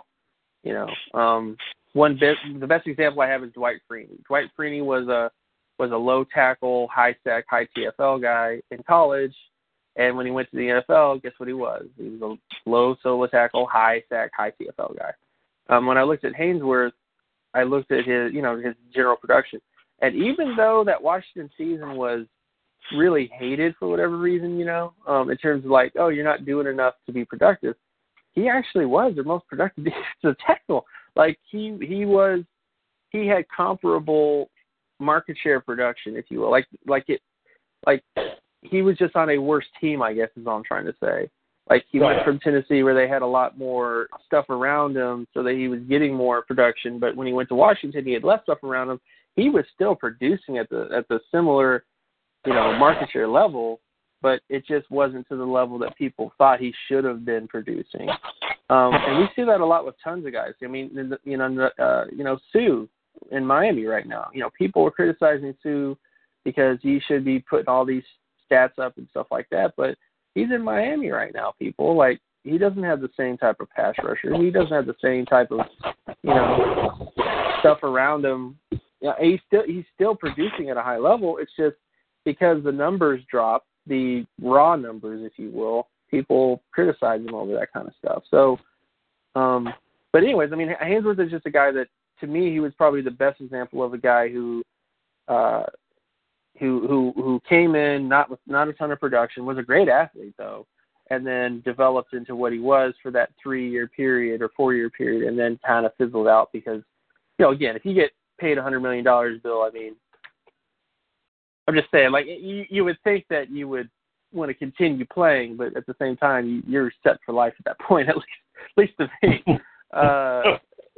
So, you know what I'm saying? Like, if you get a $20 million check, you're going to start to reevaluate your life, is what I'm trying to say, in terms of what your goals are and stuff. But yeah, I mean, he was just an example of that. And there's been other guys. I mean, there's been, Connor Barwin's been a guy who wasn't that productive, but he had really good athleticism and developed into a solid pass rusher, NFL level. The other guy, Cameron Wake, he was the guy who came in, had good athleticism, went to Canada, and became a completely different player. Got bigger, stronger, came to the NFL, and was able to be productive. But the one thing you'll notice with all these guys is they had athleticism traits. They either had to go to Canada or they had to develop for a couple of years and they became productive players, but they never became elite players. They never became, Albert Haynesworth isn't going to the Hall of Fame. Cameron Wake isn't going to the Hall of Fame. Connor Barwin isn't going to the Hall of Fame. So, like, there's a lot of guys who, through coaching or being in the right situation, found a role and became a good player, but they're not going to be Hall of Famers. I mean, same thing with Ezekiel Anza. Like, Anza is a good player. I mean, he's a ridiculous athlete. His production actually wasn't that bad at BYU. I know people bring that up, but market share-wise, it was actually better than people think it was. He was Chandler Jones level, if you will, in terms of production. And he got really good coaching. But is he going to be a Hall of Famer? I don't think so. Like, long-term wise, you do see some things here and there where he's going to be a productive player in the NFL, but you're not quite going to have that special player, which is the only thing I think that the metrics kind of – but again, it does give you some things to point to, I guess, to where, sure, the metrics doesn't catch all those guys 100%, but it does show you it does show you the pieces. It shows you some of the variables that made these players, whether it was athleticism or if it was going to a right situation. I mean, Wes Welker, for example. Wes Welker is a guy who, production-wise, came from Texas Tech, so he didn't have great market share. He was at Texas Tech, but the one thing he had is he had really good change of direction in terms of his 3-cone, and his short shuttle was way above average for a wide receiver, with his size. And he turned that into a slot receiver. He basically became one of the best slot receivers in the NFL for a good portion of the time, and also helps have Tom Brady. But the point I'm trying to make is there's things where, like, there's guys who are outliers, but data also gives you the tools to figure out why these players might have become outliers. Why, even though they didn't hit all the numbers. That way, you may have a draft class where a player comes around who doesn't hit all the numbers or doesn't hit everything in terms of production, but they may still be a good player because of these certain things, and you can actually look to help you out a bit, to decipher the guys that are just going to be 4-year and gone types of guys, and the guys that actually could develop into that sort of long-term, like a Connor Barwin. Like, who wouldn't want a Connor Barwin? I mean, the Steelers would love to have, a Connor Barwin. Of course, a younger Connor Barwin, but a Connor Barwin nonetheless, they would, that would be good for them if they actually got a guy of that caliber. So yeah, I mean, that's just the basic point, at least to me, is it helps to figure that stuff out too, in terms of figuring out if a guy can develop into that he's ever going to be great, but he's going to be good. I mean, he's going to be a guy who's going to be able to contribute. And that's the only thing I would say about force players is it's not really great at finding great players, but it is good at finding guys that can become contributors for teams. And you actually get something out of the pick, I guess. That's the really only major benefit to that type of thing is you actually do get guys who can be that contributor guy, if you will. But it doesn't really help you to find out who's going to be great or not. It doesn't really help out much with that. Good point. That is a good point. So that's the last thing. When it comes to different positions, there's metrics that matter more than others. Obviously, the physical metrics matter more at certain positions. Obviously, we've talked about Justice and company and the sports players and the T-freaks and the whatever else is that are used to sort of suss out the qualities that help guys who play the quote-unquote physical positions, the ones where you have to be a certain amount of length and strength and speed, quickness and explosiveness and blah, blah, blah, to figure out those guys, to find those guys as opposed to positions that are more based around being able to figure certain things out, on the mental side. So looking, say, for instance, at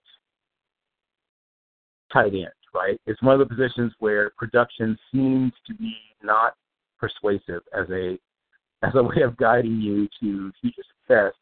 What are the things that tend to help to add up to future success at that particular position?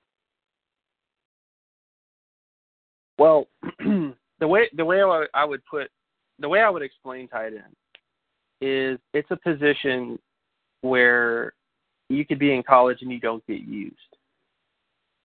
Because we see offenses in college where they don't use the tight end. I mean, there's certain offenses that don't even have tight ends, So Correct. You're going to end up in situations where tight ends just aren't developed because they're in situations where they're just not being given the ball. I would say this, is production does matter at tight end to a certain extent, to where you do have guys like Greg Olsen, there's like the guys right now. I mean, the Washington Redskins tight end, had all the concussions and stuff, but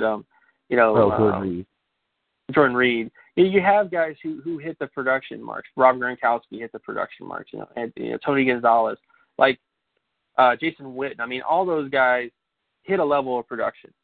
But what was more clearer, I guess, is the fact that the great tight ends, the multiple all-pro tight ends, those types of guys were ridiculously big, 6'6", 6'7", 260 pounds, 270 pounds.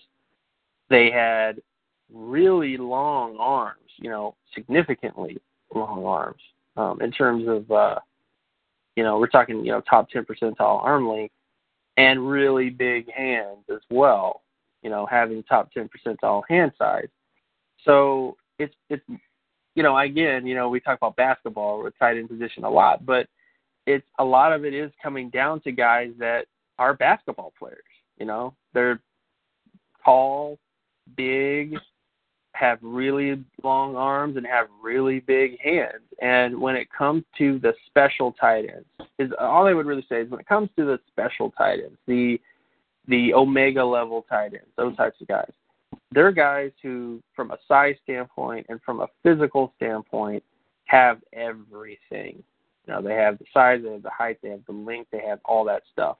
And everything else like that, and athleticism too, because Jason Witten and Greg Olsen and all those guys had great, and even Travis Kelce, like all those guys had ridiculous athleticism, sort of stuff. It doesn't mean that production doesn't matter 100%, because again, production gives you something to feel better about. Like, you're going to feel a lot better that Rob Gronkowski was productive on top of having all those physical traits, if that makes any sense. Like, you're going to feel a lot better about them making the transition because they have all the physical qualities and they also have the production to match. But at the same time, if you do find a guy, which doesn't happen every draft class, by the way, who has that size, who has that length, that has that hand size and has all that kind of stuff, you'll have the Jordan Cameron, you'll have the Saints tight end that's on the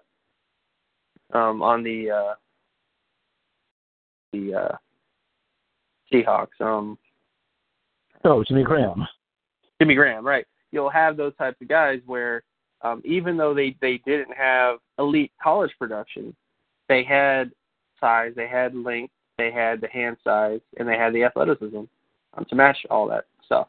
So I would say this, as you can tell, Bill, guys like Cameron, guys like Jimmy Graham haven't quite had long-term consistent success at the tight end position. And the other funny thing to me, too, is a guy like Tony Gonzalez, who, to me, he's kind of slept on at this point. I know he's retired now, but the fact is the guys like the Jimmy Grahams and the Rob Gronkowskis and the guys we've seen today right now don't even hold a candle to what Tony Gonzalez did from his rookie season in terms of consistent production.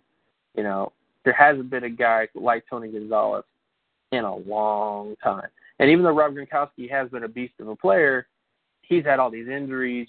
He's had durability problems, and he's also had inconsistent production years and stuff like that. And same thing with Jimmy Graham. He was like a lightning bolt that came in, and then and some of that's because he went to a different position, but his production has started to decline a bit too. He was like crazy productive, and then he started to decline a bit.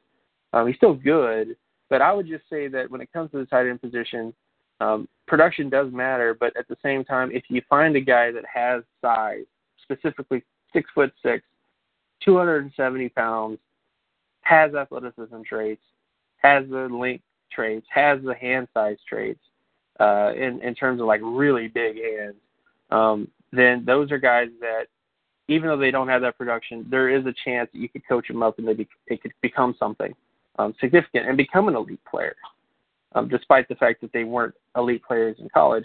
But as I kind of pointing out a little bit, the long-term success of that may be in question, as we're seeing with Jimmy Graham, as we're seeing with Jordan Cameron.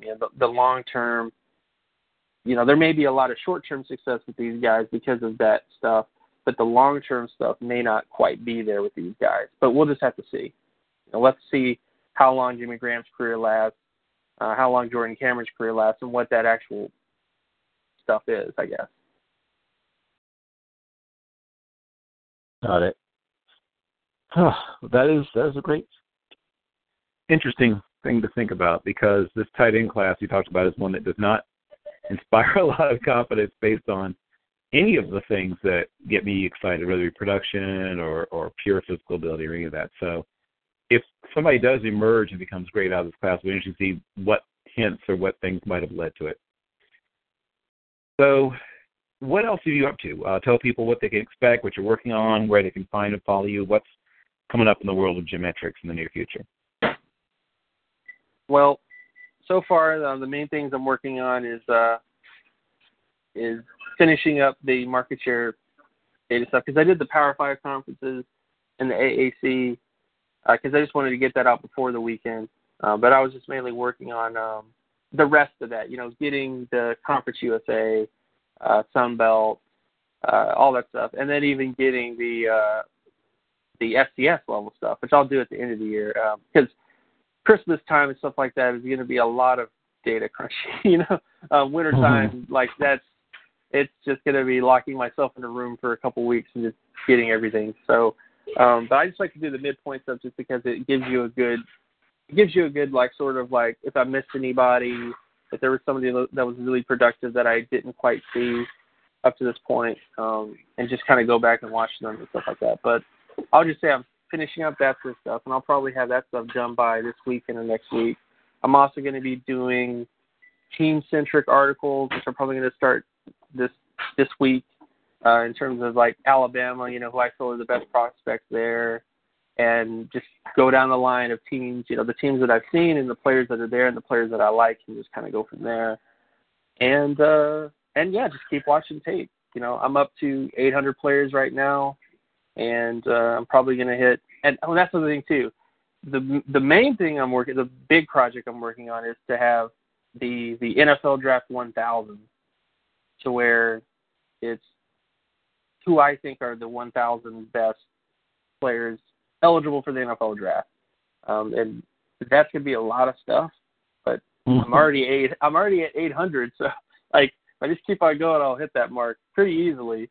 So I'll be working on that. So I'll have that out, and that'll actually be something I'll probably end up publishing in January and stuff like that. So that'll be more so, again, who are the actual 1,000, the top 1,000, if you will. So that's a bigger thing, but that's definitely something I'm going to be working on in the future.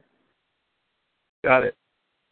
Well, I will be looking forward to seeing that. That is one of those sort of massive, perfect for you kind of projects, because nothing says Jim Coburn like a giant data intensive grinder program kind of article or kind of post or whatever. I guess whatever. What will the NFL Draft 1000 be? It will be, when it's done, it will be a database. It will be. Oh, it'll probably be an article. It'll probably be both. Okay. Probably a database and then an article, and it might be multiple articles too. So it might be the quarterbacks, the running backs, the wide receivers, the tight ends, stuff like that. So I don't know yet, but it'll definitely be something like that, where it'll be a database and some articles about it. Yeah, well, I will definitely look forward to that. Like I said, I've enjoyed all the things you've done, and I've enjoyed getting a chance, because it's been a real insight into, so I won't say a secret world exactly, but a world within the world of football, where I've resided within this world for quite some time, but there was a world that I didn't see until fairly recently, and so now, when I hear people carp about arm lengths at certain positions, I sort of pay a little attention, but apparently at tight end and some other positions it actually means something. So, so it means more for cornerbacks and tight end. Something at it means more at certain positions, but at the same time, like, okay, take wide receiver for example. That's a position where all it really tells you is how they win. That's it. Mm-hmm. Antonio Brown isn't beating people with his ability to fight for contested catches, and he's beating people more with his route running and his ability to change directions. And when you look at his athleticism, he does that consistently. Versus a guy like Calvin Johnson, who was basically like a basketball wide receiver. Like, he was the prototypical get up there and get it. I'm gonna out jump everybody. I have more length than you. I have bigger hands than you. Like, I'm gonna get the ball. But at the same time, it's an interesting debate that we get into a lot, obviously, is who's better, the Antonio Brown or the Calvin Johnson? Or are they equally as good? In terms of just their overall value to a team, I guess is what I'm trying to say. They both get similar amounts of yards, they both get similar amounts of touchdowns, and contribute in a similar way. So who really is better? So that's all I would really say. But it just tells you how they win. It doesn't necessarily. That's of course different at like offensive line, which is a totally different thing, where people talk about arm length and how it matters. And I've even talking to guys who talk to NFL teams who say it does matter because of this and this and this. And then you look at the data and it doesn't back that up.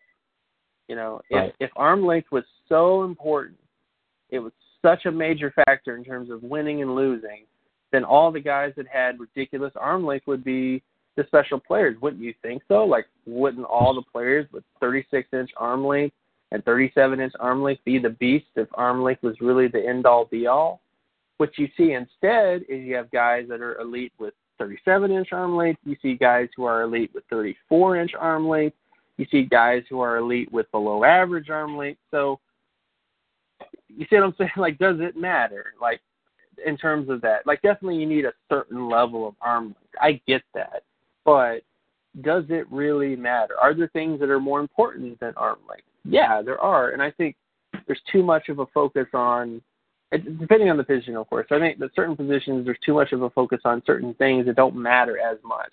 And that's every position, for that matter. You know, there's people who like big wide receivers. So if a wide receiver doesn't have, you know, really long arms, they're all of a sudden a leper. You know, nobody wants them. You know, you saw it happen with Amari Cooper, where people were like, Amari Cooper isn't the best wide receiver. He's too short. His arm length isn't that great. You know, stuff like that. Right.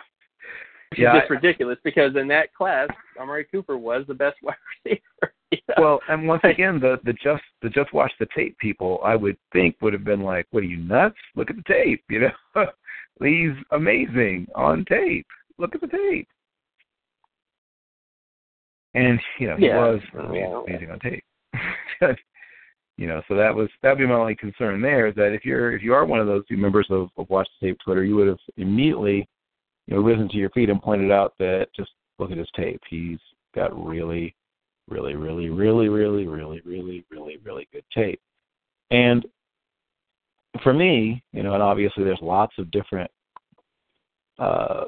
things to study, you know, from, you know, correlation between a guy's, you know, short shuttle and vertical and, you know, whatever it is, at various positions. I mean, all those things you can sort of do and combine and extract out. If you can gain, and this is where my aspiration is to gain at least enough understanding of what the metrics mean to realize which ones matter and which ones don't, and sort of where the thresholds are. I'll never get to where you are. I don't have the time nor the inclination, but I can get to the point where you should get a sense of, you know, because again, it comes back to even athleticism traits. All athleticism traits show you is where they are going to be, like what scheme do they best fit in. You understand? Like, because there's tons of schemes where they ask athletes to do certain things, and there's certain teams that, you know, that have athletes who excel at those types of schemes. So, like, it's not really about being the best all-around athlete. It's about finding athletes who have a particular athleticism trait that will make them better than everybody else in terms of that particular scheme. You know, because not every player is going to be the great all-around athlete. Some of them are going to have, like you said, some of them are going to have a really good short shuttle 3 count and not have a really good 40 and not have a really good vertical and broad jump.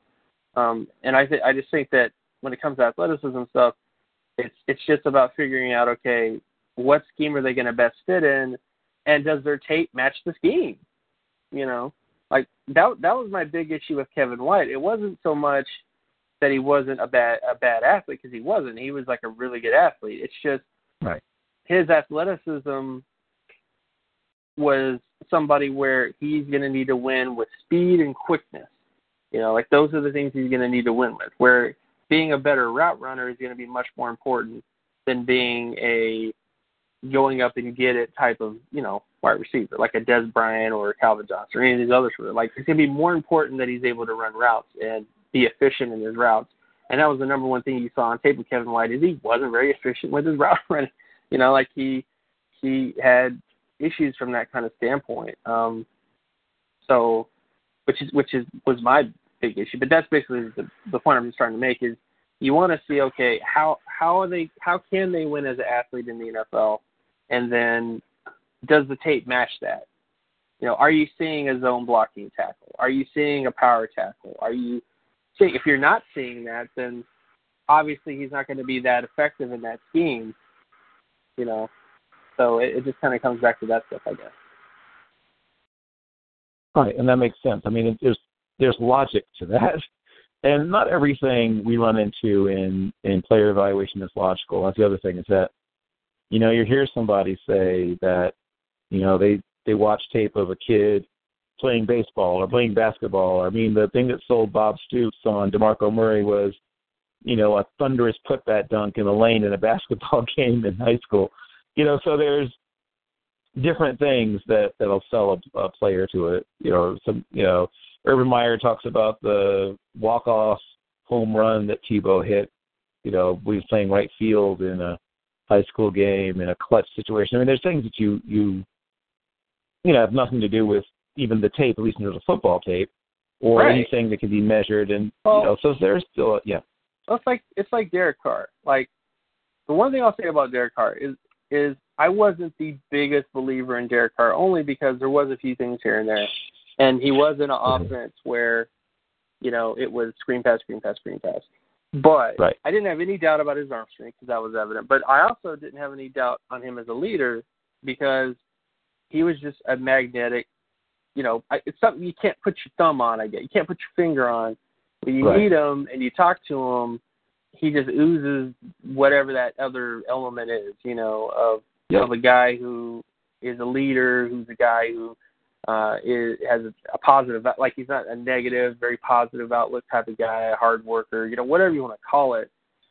Mentally, physically tough. Yeah. Right. Yeah. All that where you stuff. just like a guy and you can't really put your finger on it. There's not there's definitely been guys like Derek Carr in the past with that type of, ability to throw the football, but they weren't all the same in terms of the other things, in terms of being a leader and those sorts of things. So there's always that element too, where your instincts are as big of a part of this as anything, especially in data work, sure, there's a method to what I'm doing, but there's also the sort of picking a player who I think is going to be good and the guy who's going to fail. A lot of that has to do with my instincts, which is informed by the tape I watch and everything else like that. So it's as much instincts as much as everything else, It's part of it. It just is. Right. And for me, what learning more about what you do has done for me is I will start with the thing that I have, the feeling I have about a player. I like this thing about this guy, and then I'll look at what you do to see if I've already liked him, but, do I need to be more cautious in my like? Right, or is it, full speed ahead? Is there something off? Is there something you should go back and, because again, if that's I don't want to tell most people, but if you disagree with me, fine, you disagree with me, I'm okay with that. I just hope you don't disagree with me over something stupid, over some reason that is I don't know, just disagreeing with me over some other reason, some weird reason, which sometimes that happens, but sure, I mean, if there's a player that you say you really like, and then production-wise, I kind of go, I'll let you know, and then it's your duty to kind of go back and you could say, well, no, I think he's really good, even though he's not productive. There's these things here and there, which sometimes happens, and sometimes again, since this is mid-season production stuff, all these players could have a much better second half, and get back up into high production levels, like Myles Garrett. I don't think this is again for Myles Garrett. I think he's going to have a much better second half than he had in the first half just because of stuff happening. But yeah, I mean, there's definitely that sort of factor of thing where it's just a thing to go back and look at the tape and, make sure that you're double checking, there's a process, it's just the method, a process, whatever you want to call it, to help you so you hit on more players. And if there's anything wrong with that, Exactly. I was going to say that's the one thing I can say is that I can't understand why anybody would have a problem with anything that helps them to be right more often. I have no problem with it. I spent a long time doing it, basically based on nothing but, stuff I'd learned the hard way and feelings and, whatever. All the stuff you just sort of go off of until you have something better, and having something else to work with, having something that can back up your, as you said, your instincts and your emotions, because that's what we're talking about. There's still an emotional component to this because you're dealing with human beings, but that'll never change, but you do want to balance it, and that's what you've helped me and hopefully others to do. Jim, as always, it's an honor, a privilege, and a pleasure.